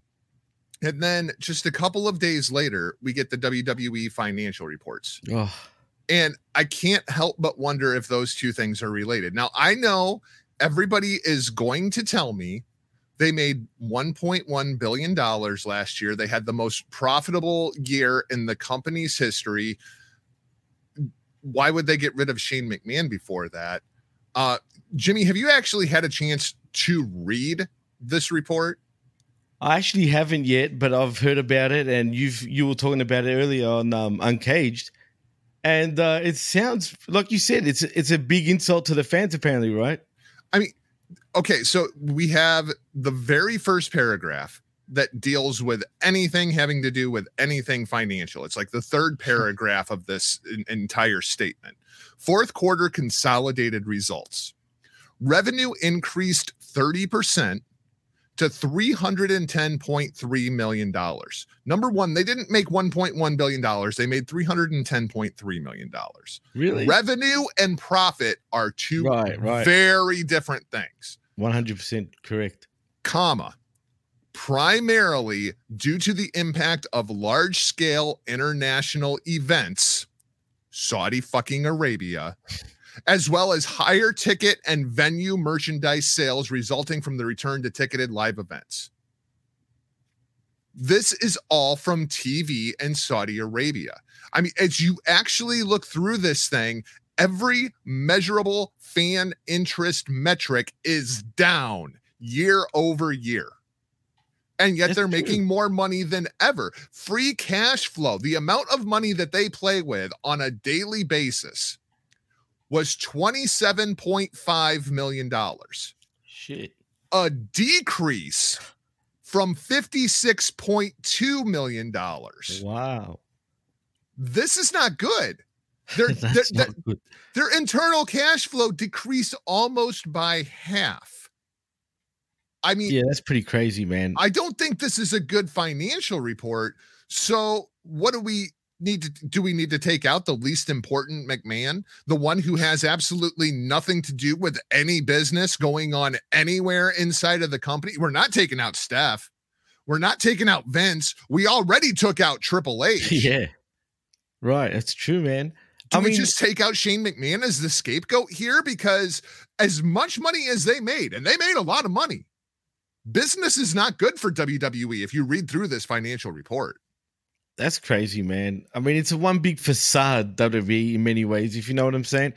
But yeah, dude, I mean, first of all, I didn't even realize that Shane McMahon was even still part of the company, especially in the back and producing matches. I mean, did you hear anything of that in recent times? No, nothing. So that's a bit funny in itself. That's why I just call bullshit. Why would you bring in Shane McMahon to book the most important match over the course of the year? Like, the Royal Rumble is more extensive than booking the WrestleMania main event. So let's bring in Shane McMahon to book the Royal Rumble. Really? Really, Jugger? Yeah, I know. It just says bullshit, bro. Doesn't make any sense. It does not make any sense. Why, like, what I can't wrap my head around, why would Shane McMahon literally put himself over 52-year-old Shane McMahon, who just appears out of the blue, as what, suddenly he's going to win the Rumble, apparently, or whatnot, or be in the Final Four? As if it's his call. Yeah. And he overpowered Vince because he can? That's like bullshit, dude. I just don't buy it, man. There's so much of this story that just doesn't check out and doesn't make any kind of logical sense. I'm sorry. Yeah, this is literally, I feel WWE have created a little friggin' like bullshit Chinese whisper, dude. That's what it comes across as, just to put it out there. And unfortunately, there's a lot of fans out there and a lot of people that actually have fallen for this shit. Yeah. But I just don't see it. No, there's way too much that doesn't make any kind of logical sense. And I'm sure that we'll be hearing a lot more about Shane McMahon in the... Do you write any of this up? Like, how much of this is, let's try to work the dirt sheets and this is all part of an angle? 100%. 100%, dude. That's what's going on here. Whether it turns into some sort of angle, I don't know. But I mean, my question, somebody's getting worked. Is it the fans that are getting worked, or is it the TV networks and the stockholders that are getting worked? Somebody's getting worked. Everybody. Somebody's getting worked. But everybody's getting worked. It ain't us. There's bullshit going on here. I don't buy it. I smell balderdash. Yeah, I'm with you. But one thing that did not make any kind of sense to me was the ending of the Royal Rumble. Not so much the Shane McMahon aspect of things, although he was there, but the Brock Lesnar part. And I'm not even objecting to Brock winning the Rumble. What I'm objecting to is Brock Lesnar comes out at number 30. Number one, who was supposed to be number 30? Like, it was open-ended. Like, was Brock Lesnar planning on losing the championships just so he could enter the Rumble at number 30? Like, there's a big plot gap there. But when you look at everybody that was in the ring when Brock Lesnar came out, they're all baby faces. Yeah. Why would you do that to any of your baby faces, let alone Brock Lesnar. You're supposed to be building this up for this big successful moment. We're all going to rally behind Brock Lesnar. We want to see him get that championship opportunity so he can go on to WrestleMania and face off with Roman Reigns. But he has to eliminate Matt Riddle and Randy Orton and Shane McMahon, who's been presented as a babyface at this point. Like, everybody that was in the ring was a freaking babyface. So every time Brock Lesnar throws somebody out, you're deflating the crowd because that's somebody else that they like too. Why wouldn't you have like 4 heels in the ring when Brock Lesnar comes out? Because you're like, oh my God, I don't want Baron Corbin to win this thing. Oh, yay, Brock threw him out. Yeah, come on, Brock. But no, you got Drew McIntyre out there, RK Bro. And it's like, what the hell are you doing? You're chopping off Brock's balls and making all of your baby faces look bad. Well, first of all, you called it, Jago, on the blow-off a couple of weeks back. You mentioned that, we're going to get Roman versus Brock, right? Right. How they do it. And you came up with a great elaborate plan on how we can build to a Roman versus Brock match at WrestleMania. Heck, you even went one further by saying that we could possibly get a unification of the championships. And, all signs point that we could possibly get that sort of match, right? So, man, just WWE, they're lazy with their booking, dude. You know what I mean? They just were trying to figure out a way how to get to Roman and Brock after they fucking fucked it themselves in the first place, right? They put themselves in this mess. And they just couldn't think. They're just being lazy, dude. And then that's what we got at the Rumble. You got Roman, for whatever reason, costing Brock Lesnar the WWE. That doesn't make sense. And then where does that leave Seth? Suddenly he's just going to forget about Roman? Well, and that's part of my problem. The way that they did the Roman Reigns versus Seth Rollins thing, you solidified Roman Reigns is still a heel, which I'm not sure that was necessarily the way to go. It was go-away heat, Jago. That was go-away heat by the end of that match. But you made Seth Rollins the biggest babyface in the freaking company with the beatdown that Roman puts on him. I mean, you choke him out. He's in the ropes, so he gets DQ'd. That gets a bunch of heat. Then he beats him to death with a freaking chair, and it's like, okay. While still holding onto the rope, dude. But so it's like, okay, so at least we're getting more aggressive Roman. Like, we're adding another dimension to this character. And then they even went away from that when Roman comes out to interfere in the Brock Lesnar-Bobby Lashley match. So and he's cool, calm, and collected Roman again, who just extends his hand to Paul Heyman. And you called that too, Jago. But it feels so disconnected. Like, I'm fine with the result. I'm fine with where they're going, but the presentation of how they're getting there. Right, exactly. It's pathetic, dude. You know what I mean? They could have done so much more. And then you turn Seth Rollins into the biggest babyface in the company. I mean, I very much feel like that was what they did. Right. And you turn Bobby Lashley into a chicken shit, undeserving heel. Chicken shit, bro. That's what he is. Brock Lesnar had him down for a count of 20. A count of 20. There were 40,000 people counted to 20. And then Bobby Lashley celebrates like he just won the freaking gold medal in Beijing. Like, look at me. I just beat Brock Lesnar. Sure you did, Bobby. And it feels so wrong. Like, I'm fine with Lashley beating Lesnar if that's what you want to do, but don't do it like that. Not just that, dude. By the end of the pay-per-view, right? Oh, sorry, premium event. My bad. Sorry, Vince. By the end of it, who felt more over, Bobby Lashley or Brock? After Brock winning the Rumble, everyone forgot that Lashley was even the WWE champion. And Brock didn't need to win the Rumble. Like, Brock is no more over after winning the Rumble than he was going into the Rumble. He's Brock Lesnar. He's already over. That's it, man. And he didn't need a win. This does nothing for Brock, dude. No. Really, it does absolutely nothing for Brock, nothing for Roman, other than damaged him even more by now getting that go-away heat once again that they didn't want in the first place, right? Not just that. I mean, dude, like Seth Rollins, again, like they've screwed themselves, dude. They've shot themselves in the foot. They've made Kevin Owens look weak. I mean, weak as piss as well. Drew McIntyre, who the fuck is this guy, man, with the sword? Seriously. What is he? I think Drew needs to turn heel. I've been feeling that way for probably about 6 months now. Drew just feels dead in the water to me. Like he has Drew no McIntyre, momentum dude. at this point. Nothing. And he looks like $1 million, dude. Look, But I mean, look at we've him. seen Drew and Brock, we've seen Drew and Roman, and doesn't really work out very well for Drew. The only time it works out well for Drew is when there's no fans there to cheer or boo Drew. Like, I like Drew McIntyre a lot as a talent, Absolutely. but he is just floundering in the water at this point, really, since he lost the WWE Championship. He was just that COVID era champion, man, where no one got to see him in person while being the champion, which burns him, dude. And the same He thing really- with Big E. Like, he's Yeah. just dead in the water.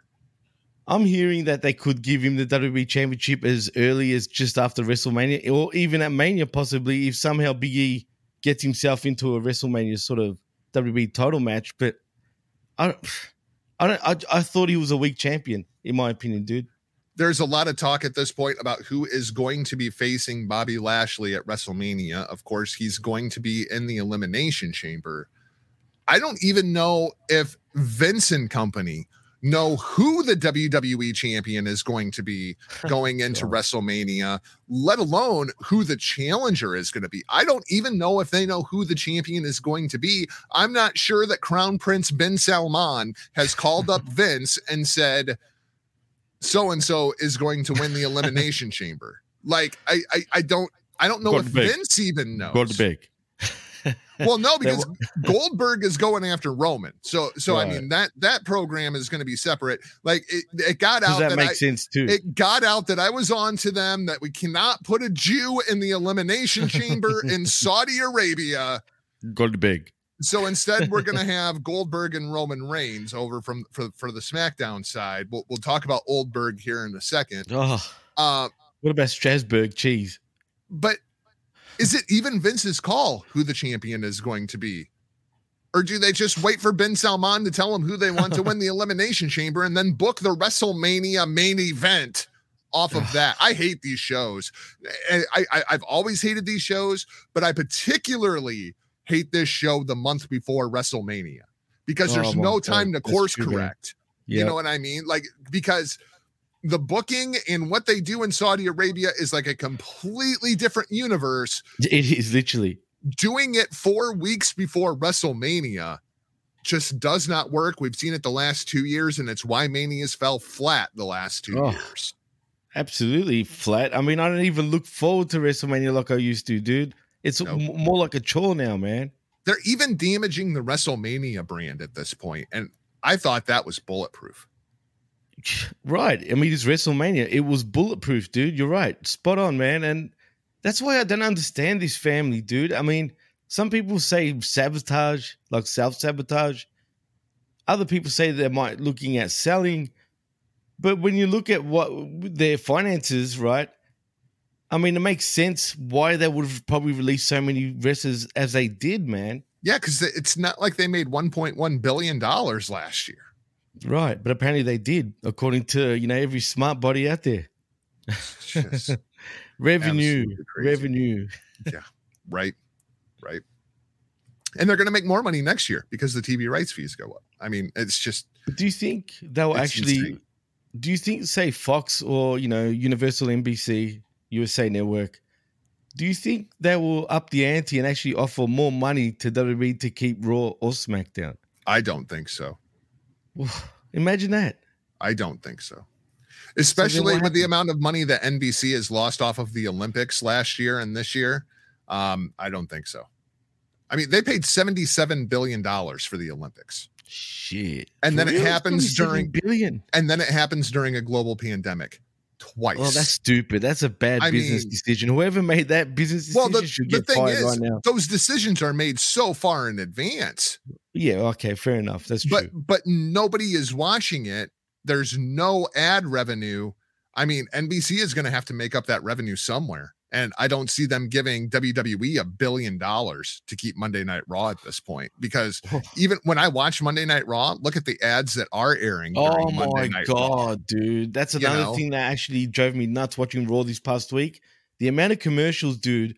That's what it really is that absolutely destroys the show too, man. But there's no high value commercials. Like, you're not getting the beer sponsors. You're not getting the automobile sponsors. Like, those are the the actual advertisers that pay a lot of money, like Castrol GTX back in the day, and right? shit like that. You're getting Papa John's.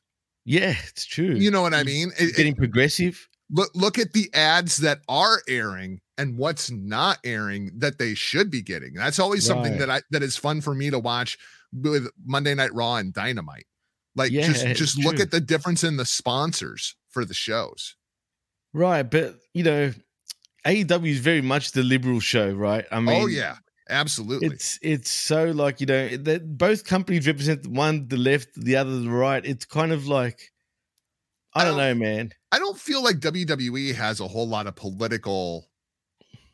Oh, not at this point. Like, really, not since Trump went into office. Oh, yeah, that's like true. They really tried to separate themselves from any kind of, at least on the show itself. Like, we know the McMahons absolutely go to the right. For the love of God, Linda McMahon was on Donald Trump's cabinet.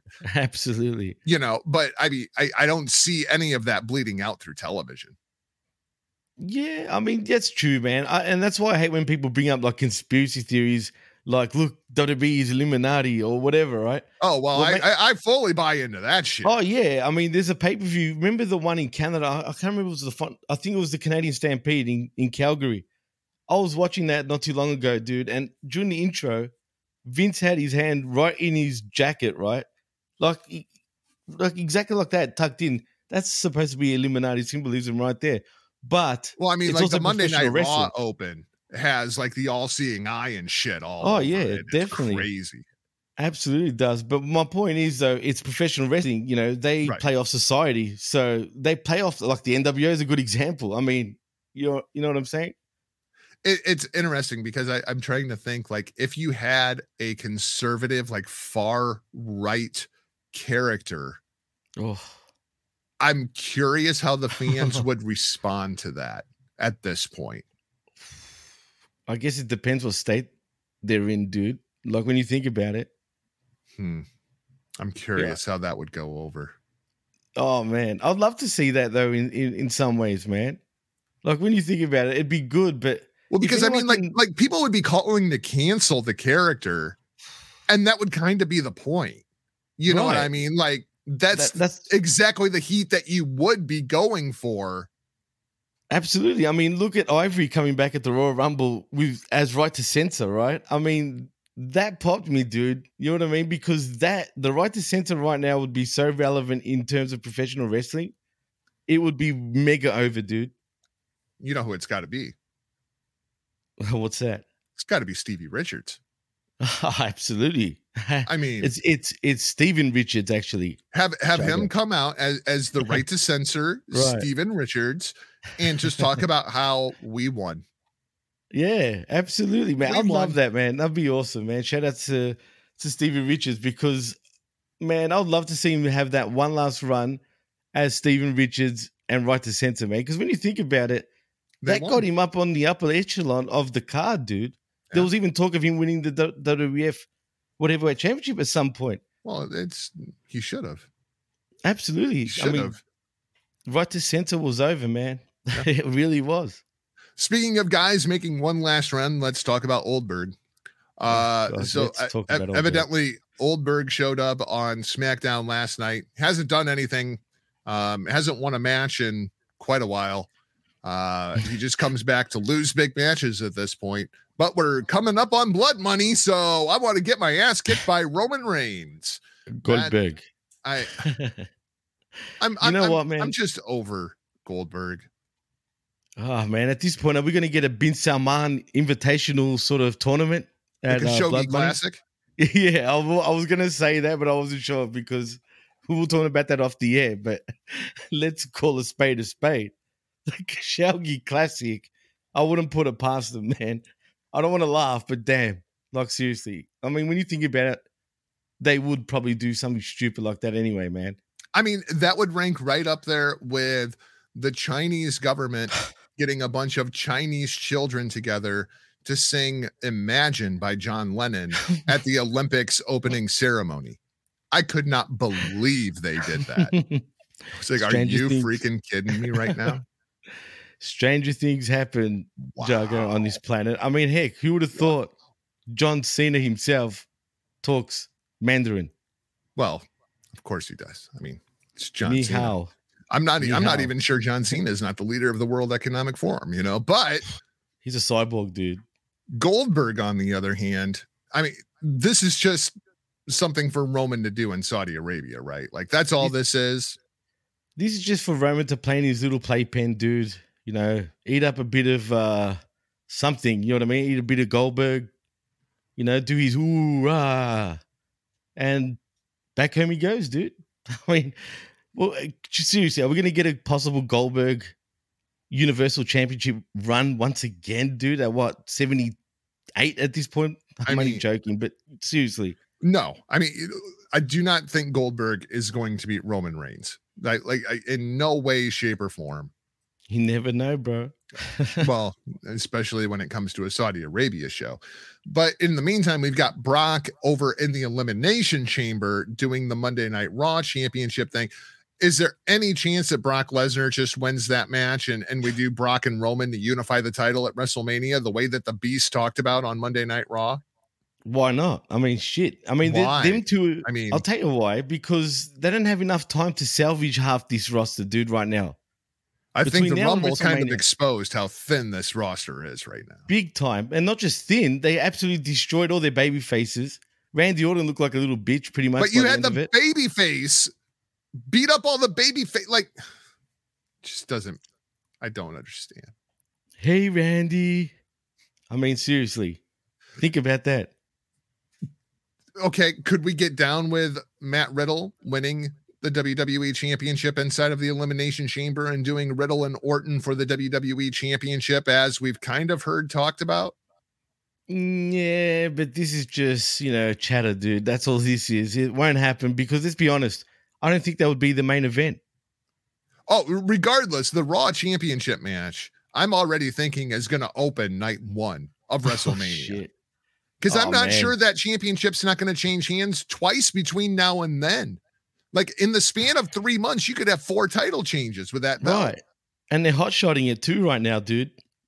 They're throwing shit against the wall, just hoping that something sticks. I mean, you have Brock wins the championship at day 1. He loses it to Lashley. Lashley loses it at the Chamber. The title changes hands again at WrestleMania. Like, you could be looking at 4 or 5 title changes within like the first 3 months of the freaking year. What's wrong with these guys, man? Come on. I mean, seriously, why are they doing? Are they that sort of indecisive? You know what I mean? Like, they can't actually make their decisions right. Like, are they really changing things to the hour? You know what I mean? It's just crazy, man. I'd love to be a fly on the wall right now in WWE because I don't understand how this company is running right now. I know everyone says it's Vince, and it probably is, but morale in WWE must be at an all-time low, man. But then again, you got Kevin Owens and Sami Zayn signing new contracts and long-term deals too. And I'm not sure that was a bad idea for either one of those guys. I agree. I know, for real. I agree. I mean, he said it. It is what it is, man. He done what was better for his family, dude. That's what Kevin Owens said. And at the end of the day, whether you agree with this or not, WWE still is the be-all and end-all, unfortunately or fortunately, in the world of professional wrestling.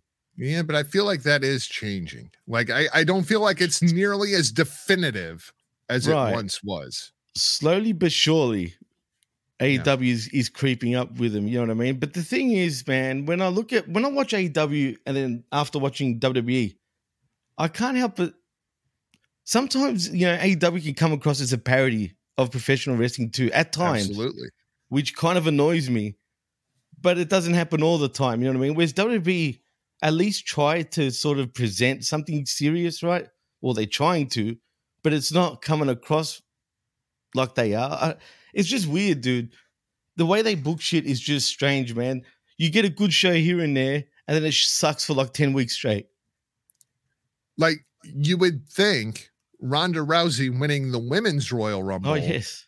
Like, people would be ecstatic about that. Instead, they had to pipe in fake crowd noise for Ronda Rousey Monday night on Raw. And then she was a deer in the headlights on Monday, dude. Let me tell you that. She did not look like she wanted to be there Monday night. Nah, man. That was awkward, Jago.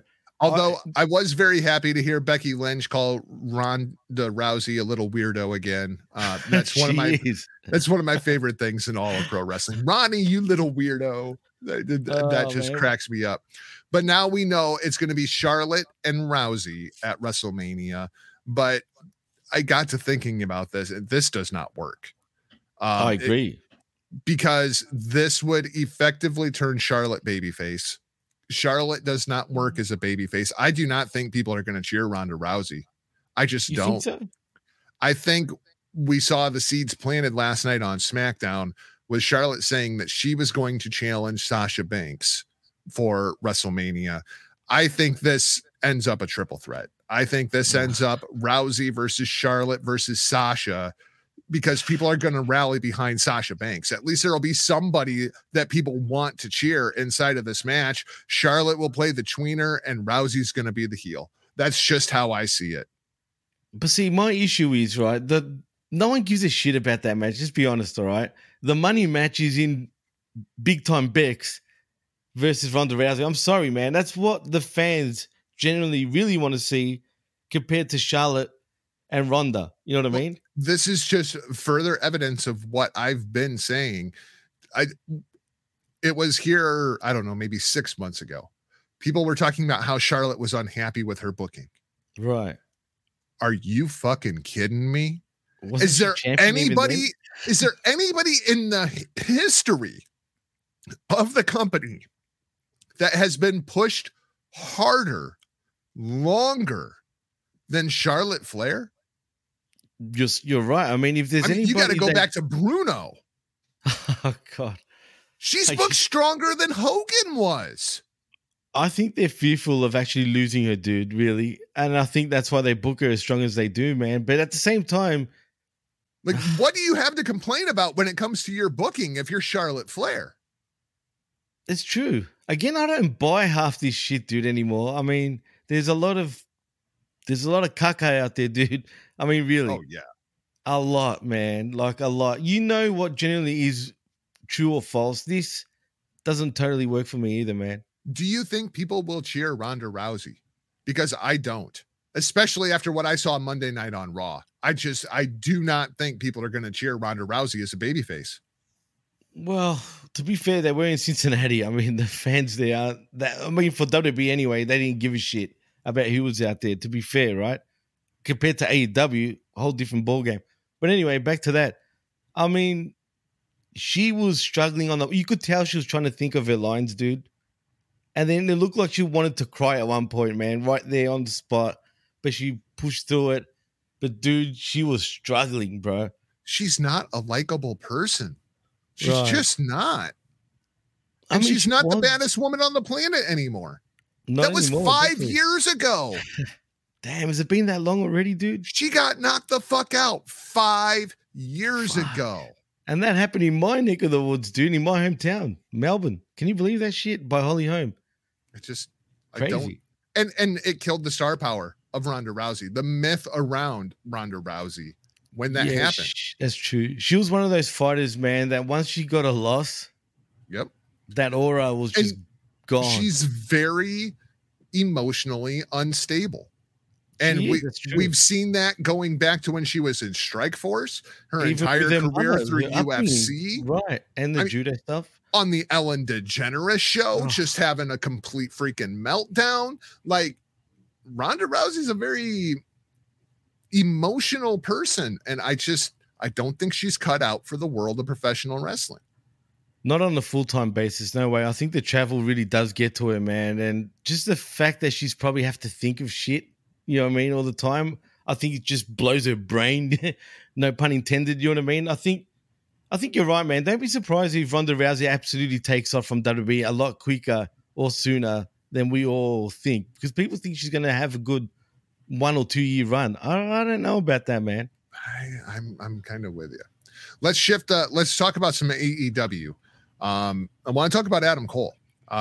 We talked about it on Uncaged last night. I think Adam Cole coming out after that match last night and issuing a mission statement of saying this is who I am. This is what I'm going to do. I'm tired of all this bullshit. I know all you as viewers are tired of this bullshit. Look at all these jabronis that I've beaten. I'm getting my heat because I'm still saying I'm undefeated, even though you all clearly saw me got pinned by Orange Cassidy. Doesn't count. It was a lights out match. I've moved on from it. So you all move on from it too. I want next. It doesn't matter who wins the AEW championship Wednesday night in a Texas death match, even though we have absolutely no heat and the program's cold. No heat, in. Man. Why is it a Texas death match other than it's going to be in Texas and you got a cowboy involved? I mean, Adam Cole doesn't care. Texas. Adam Cole doesn't care. He just wants next because he wants to be the AEW world champion. I thought this was great last night. About fucking time. Right. That's what I want to say, man. This was the exact Adam Cole that we were meant to have in the first place, really, man. This is what we wanted last September. Right. Instead, we had a joke. Like, really, like a joke, a parody of Adam Cole, baby. You know what I mean? You know what, man? He didn't even say a baby during that whole promo. And I think there was one. Was there? I think there was one. But it was, but it was kind of in passing. It wasn't like a full Adam Cole, baby. I'm trying to light up the crowd. Y'all chant along with me. It was just like as part of the promo as I'm talking about Adam Cole, baby, and then he just kept on going with what he was talking about. Like it wasn't very pronounced. Right, and it definitely wasn't story time with Adam Cole, baby. You know what I mean? This was from the heart, dude. He literally that's how he feels. I truly think that's exactly how he feels. And I think he's right when he says we need to respect him, man, because let's be honest, Jago, we've all absolutely gave it to him since he's been in AEW. Let's be honest, right? Well, the booking has deserved it. Right, and he knows that. But this promo, I'm telling you, it's clearly his best in NXT, AEW. But you know what, man? I dare say it's one of his best promos ever, man. I liked it because it was just Adam Cole. No Young Bucks, no Red Dragon, no Elite, nothing attached to it. It was just Adam Cole going out there, kicking Evil Uno's head in and saying, hey, in case you forgot, I'm one of the best pro wrestlers on the planet. I was taught by Shawn Michaels. I kind of look like, 1997 Shawn Michaels, and I'm ready to realize my boyhood dream and become the AEW world champion. I thought it was a great promo. I think the problem is it's going to be Hangman Page that's going to be the champion. Lance Archer is not going to win that title. That's very clear to everybody. Are people going to cheer Hangman Page over Adam Cole? I don't know, man. Like, I really don't know because it truly can go either way, man. And because for whatever reason, the fans get behind Hangman still. If you put the title on Adam Cole, doesn't that kind of present a problem the way that he's kind of been presented? Because he's still being framed as a heel, which means you're going to have to book him against baby faces, and he's going to get cheered as the heel over just about any baby face in that company right now. It's true, man, but now's not the right time. Let's build him up from now, yeah? We can't be talking about, AEW World Championship runs with Adam Cole just yet. Well, give him a good 2-3 months to actually build him up to where he's back and you can take him serious. Everybody can take him serious because as of now, he's wrestled no one but jokes, man. Well, what I'm wondering is this all going to play into the return of Kenny Omega? Yeah, I think it will. I mean, absolutely. I think if Adam Cole becomes AEW champion, then Kenny Omega returns. You could be looking at Adam Cole versus Kenny Omega come Double or Nothing, and that does sound like a Double or Nothing main event to me. It does. There's only one concern I have about that type of matchup, though. What's that? The bullshit skits that's going to come along with it, man. I hope they take it dead serious, but there's going to be a lot of stupid skits, dude. Like, Kenny's like, I thought you were dead. You know what I mean? Like, Adam, it'll be a lot of that bullshit. And that's the only thing I'm concerned about. I'm really intrigued what they do with Kenny when Kenny comes back. Me too. Man, I'm looking forward to him making a comeback because at this point, I feel like without him, man, the show even feels a little flat for me, man. I don't know. Like I said, everyone knows how much of a Kenny Mark I am. I still think he's the best professional wrestler right now in the ring in terms of worker, you know what I mean? Not in terms of complete package. Just I enjoy his matches, man. His matches always entertain me. I love me some Kenny Omega. Absolutely. I wish he would clearly define his character at this point and stop with all the goofy bullshit. I mean, and he was sort of stopping towards the end, but then he got injured. So, well, like he was already injured. I love the promo that he cut for Hangman Page right after losing the title, where he's putting over Hangman, like, hey, you were the better man.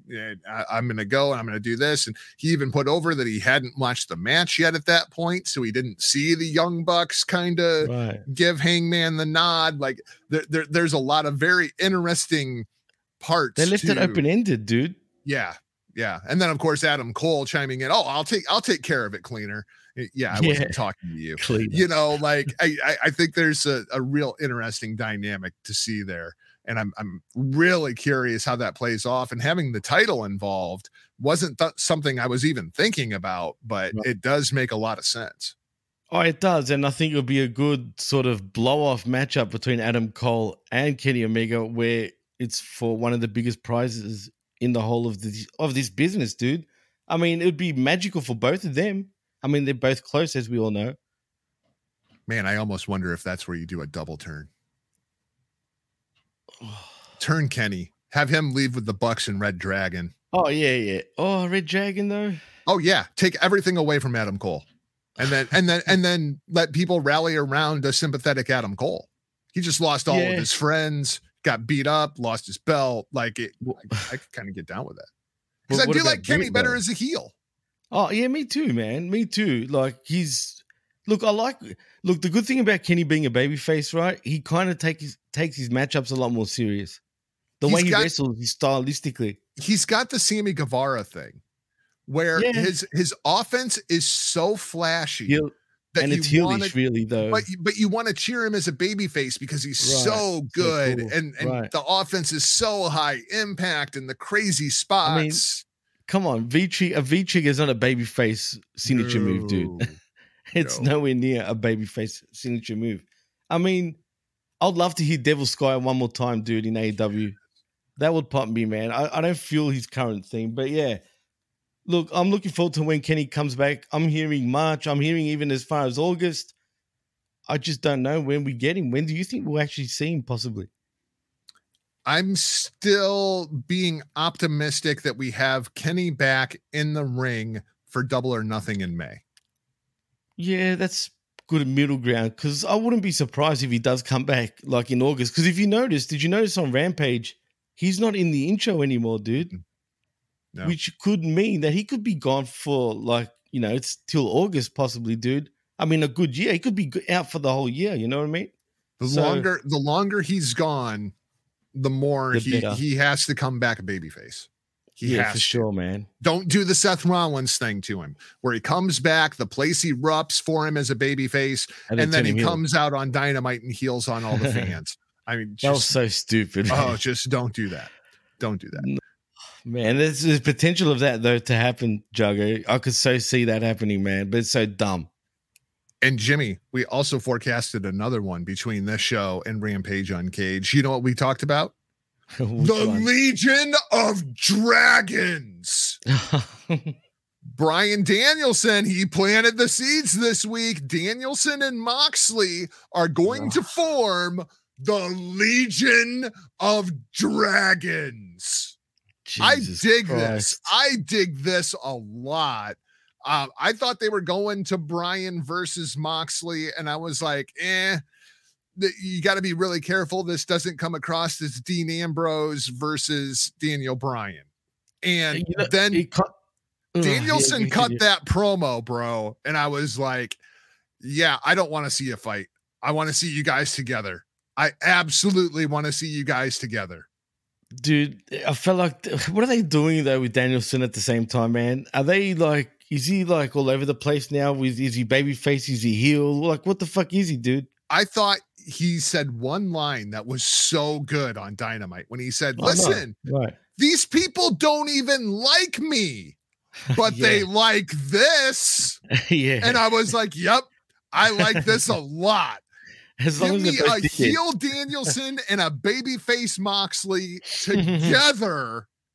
I think this could be a wonderful relationship. It sounds like twins.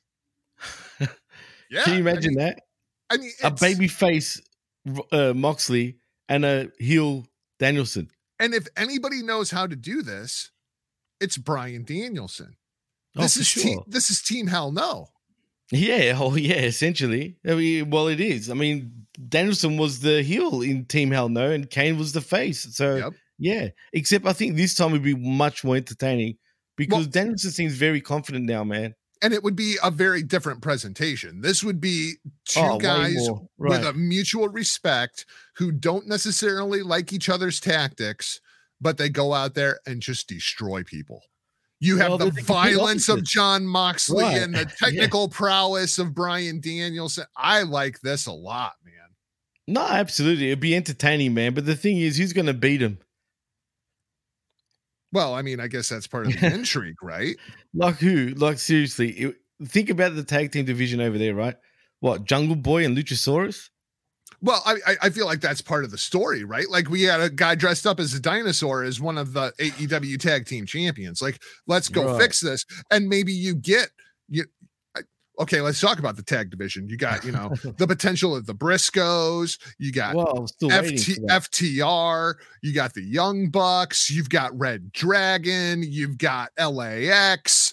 I mean, like the tag division's pretty like any of those teams that have teamed together for years that are, one of the best tag teams in the world. I could see being Moxley and Danielson, whether it be 3 months from now or 3 years from now, who knows? On paper, it looks great, especially to the hardcore fan base, right? Like, let's be honest, because a lot of them aren't mainstream stars yet either. You know what I mean? So we got to take that into consideration. I mean, even like Private Party versus the Legion of Dragons sounds appealing to me. Yeah, only if they murder him, though. Well, yeah, just total murder. I mean, oh. Man, I want to see John Silver and Alex Reynolds versus the Legion of Dragons. I'm just throwing it out there. I want to see it. I want to see it because I just want to see the Legion of Dragons murder. All right, think of this. They could be the modern day version of the Blade Runners of Ultimate Warrior and Sting. Now think about and hear me out. I'm not saying the way they work. Obviously, the Blade Runner, Sting, and Ultimate Warrior could not work for shit at that time, right? But they were two big kick-ass dudes that just murdered everybody, literally. Have them two just run freaking through the whole division, dude, for quite a while, man. Like, you got Danielson kicking the shit through this guy, that guy. And you can blow it up whenever you want. And you've got a 3-month program coming out of it. I mean, for sure, man. I mean, that's true. Like, it sounds entertaining, man. Just, I don't have the confidence that AEW will be able to figure this shit out properly. As long as, although if Moxley and Danielson have free reigns, then that's a different story. Yeah, a very different story. I'm down for it. I want to see it. For sure. I'm also down to see MJF versus CM Punk Part 2. I thought there were a lot of good things about this match that went down on Wednesday, and there were some things I really didn't like about the match as it went down on Wednesday. I could have went without the false finish. A referee finally growing balls to enforce the rules inside of AEW just falls on deaf ears at this point because you've blown up your narrative so many times. People get away with so much shit, let alone Bryce Remsburg to be the guy that's going to throw down the gauntlet and be like, no, we're going to enforce the rules. But then you have coming right out of that spot, Punk rolls up MJF and Bryce gives him a fast count. And it's just like, wait a minute, what the hell is going on here? Nick Patrick again, dude? Is that what's going on here? I don't know. I didn't like that spot whatsoever. Very much took me out of the match, but I loved the finish. And most specifically the camera work that went into the finish. When you get that face off with Punk and Wardlow, you don't see him hand MJF the ring. You get the finish, and then we got to go back to the replay from another angle because holy shit, you've got to see what just happened. I thought that was all masterfully done. I enjoyed the hell out of that. I agree 100%, although I saw this coming months ago, Jago. I mean, I knew this is one of the most sort of obvious kind of feuds in many ways. I mean, I knew Wardlow wasn't going to turn. Everyone was convinced that Wardlow was going to leave. Oh, I still think he's going to turn. Not yet, though. I imagine probably at whatever the blow off is for this match. Don't be surprised if this runs all year long, dude. Oh, I think this ends at Revolution. Revolution? Yeah. Don't be surprised if we get sort of like a 3 stages of hell type of match. And I'm not talking about like all in one night. Possibly you got a cage match between them. So, I don't know what else they can come up with, some gimmick sort of AEW type matchup, like a War Games. What do they call it? What do they call the War Games? Blood and Guts. Blood and Guts, that's it. Have Team Punk against Team MJF as in the Pinnacle. That would be an interesting sort of side blow off between the groups, you know? See, I feel like throughout this entire program, Punk has talked about how MJF can't win matches by himself, right? That's true. Like that's very much been the build of this thing. You finally get to the match and MJF wins, but he can't win without Wardlow, right? So to me, the only logical place for this to go is at Revolution. We have MJF versus Punk in a cage, right, to keep everybody else out. Yeah. Wardlow comes out, and when MJF looks for help, Wardlow's like, no. Yeah, and this is the JR moment too. That's what ends up leading to Punk getting the win because Wardlow wouldn't help MJF. Punk gets the win, leaves the cage. Wardlow goes in, finally turns on MJF, and then your program leading up to Double or Nothing is MJF versus Wardlow. Right. And don't be surprised if it ends up a career versus hair match. Okay, so now if you have MJF versus Wardlow going into Double or Nothing, Punk gets that win. That has to make Punk the number 1 contender, right? Right. I thought he was. No, it was Adam Cole that was number 1 contender, right? Adam Cole, I know, is number 2 currently. Oh, so he dropped now since he lost to Orange Cassidy. Because I remember last week he was number 1 contender. So who's number 1 right now? I think it's probably got to be MJF. All right. See, this is where I'm confused. I just want to ask you, right? If you're contender, no. Well, right. But I feel like Cole threw down the challenge. If the champion accepts the challenge, that predecessors over all the ranking stuff, especially with the way MJF won that match. Tony Khan can be like, no, you've got to beat Punk and then you can have your championship match.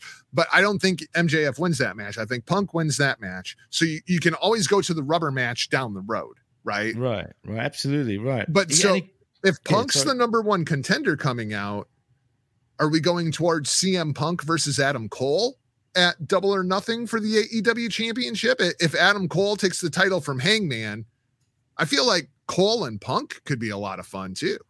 Oh, absolutely. But I think if I was AEW, I would hold that up for a while longer. You know what I mean? Like, let's go into... They've already planted seeds with Britt Baker, obviously, right?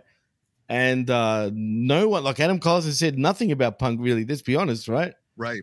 So it would make total sense for him just to go after Punk. Like, totally, right? But it'd be better if Punk gets the AEW championship for Cole to beat for that title, I think. With what they did with Britt Baker and Thunder Rosa and Mercedes Martinez and Jamie Hayter last night on Rampage, I feel like the main event of Revolution should be Thunder Rosa versus Britt Baker. Well, I mean, think about it. Look at the history of them two already. Like, I mean, remember their last match? It was crazy. I mean, but if you don't want to headline the pay-per-view with Hangman Page, it kills Hangman though. It really does. Does it? Man. Because you're still headlining with a world title. The women haven't headlined. You'll get a lot of good press out of the women headlining. Yeah, but that's at the expense of Hangman, bro. He's ice cold right now, man. Especially Hangman's him with cold water. That's why you have him lose the title. And then what? Kick him to the curb like old dog Yeller? Yeah, I think that's exactly what I would do. Actually, I think so. Wow. Can you believe we're saying that, man? Yeah, because I've never been that high on Hangman. Neither have I, but I mean, I like him. He's got potential. I think it was too much too soon for him, dude. He wasn't ready. I feel like Hangman Page is evil. Yeah. I mean, when they gave the title to Evil in New Japan and they tried to elevate him up the card and thought that the title would make him a bona fide main eventer, and it went over like a fart in church. And I feel like AEW tried to do the same thing with Hangman Page. We're going to have him beat people like Lance Archer. So it looks like he had a couple of defenses of the title when you look at the lineage, and now let's get it the hell off of him. Actually, it's a great comparison because they've got such parallels in every way. They were both part of big stables. One with Los Ingobernables de Japón in Evil. That's $50, Cody. $50. You owe Jimmy money now too. That's right, Cody. And I'm expecting my 50 as soon as possible. But anyway, back to what I was just saying. And you've got Hangman Page, formerly of the Elite and Bullet Club, who's not part of the crew anymore either. What I'm worried about, man, look at Evil, dude. Who the hell is Evil? He must have be called Gone. Yeah. I mean, seriously, he's done, man. Like, they've killed him. Like, he's killed. And I'm worried or is he just back to where he always belonged? That's, come on. That's not fair, I think, because Did you ever feel like Evil was a bona fide New Japan Pro Wrestling main eventer? No, never. But I did like him during his, Los Ingobernables run. Yeah. He's great as half of the tag team champions. Right. And now he's a third of the never open weight 6-man champions. Like, I feel like Evil went right back to where he was on the card and where he never should have been elevated. Right. From. Even before he became Evil in LIJ, dude. Yep, absolutely. I mean, you might as well make him a young boy. Well, I mean, he's the shoe fits. I mean, seriously, and that's the sad part, dude. Yeah. I'm worried that we're going to get that with Hangman. I mean, I'd be bitter if I were him too, dude. AEW needs to figure out what happens to champions when they lose the title, because Jericho does not feel like a big deal at this point. Moxley does not feel like a big deal in this point, although there are different circumstances for that. Kenny Omega goes off injured, which might have been the best result for him. We don't know where Hangman goes once he loses the title. Like, how a champion recovers from the loss is such a big part of the character that, and it's really, really difficult that they don't go all Kazu and lose their freaking minds and walk around with balloons for 6 months while they try to find themselves. You know what I mean? They've got nothing to lose at this point. I can picture Hangman going all Kazu, dude. I can. Oh God. Seriously, think about it. One hand with the Jack Daniels, and the other hand with a balloon. You know what I want to see? I want to see Hangman Page is forced to turn heel. I love turning baby faces heel, ladies and gentlemen. It's just what absolutely. I do, right? But I have him team up with somebody like an absolute Ricky Starks, who takes Hangman out on the streets of Miami and just corrupts this dude. And so like Hangman Page turns into like Damian Priest, where he's walking around in like leather pants, like rock star Hangman Page. I'm thinking of the Blue Oyster Club at this point, like from Police Academy. Sipping Patron and like, he's become party boy Hangman Page. Come on, dude. I'm getting images right now. Great. I'm getting images of that 70s guy, dude. The fat chick Thriller, bro. Yes. Yes. The first time that they go out, like, Hangman goes dressed with his frilly jacket and shit, and Ricky Starks is like, no, bro, we got to get you some real threads. And he comes walking out in like leather pants and a cut off t-shirt. Oh man, you got some of those old 80s classics playing in the club while they're in there, dude. Yes. Oh no, man. Like, you bet. He like goes to order a beer, and Ricky Starks is like, no, we don't drink that. Give him a dirty martini. And Hangman's like, you're gonna give me what? And it turns out Hangman really likes the dirty martini. Maybe he likes the dirty martini a little too much. Too much, if you know what no. I don't know why I like the sound of it, right? But it sounds friggin' absurd at the same time, bro. I mean, Jesus Christ. Hell, maybe that's the Stone Cold Steve Austin to Hangman Page, bro. That's what we do here at the Hameen Media Group. It's channelattitude.com, blowoffpod.com. Find us on social media at The Blowoff. Keep up with me across social media platforms at Not Jargo. Jimmy T, the GAG from the PWC, the COVID kid. Tell the peeps, the freaks, and the Greeks how to keep up with you. I love that, dude. No one does it better than you, Dr. Jargo. Put it that way. But you can find me on Twitter at PWC Network and also at DJ Mass Effects. And please like and subscribe right here at markmedia.com and Hameen Media Group and also at channelattitude.com. Yeah, get all the plugs in there. Find me over at the Big Vito brand, of course, over at NoDQ.com. And right there, blowoffpod.com. We will talk to you next week for a new edition of The Blow Off. For now, we're off like a prom dress. See you at the next show, Hausen. Bye, Hausen.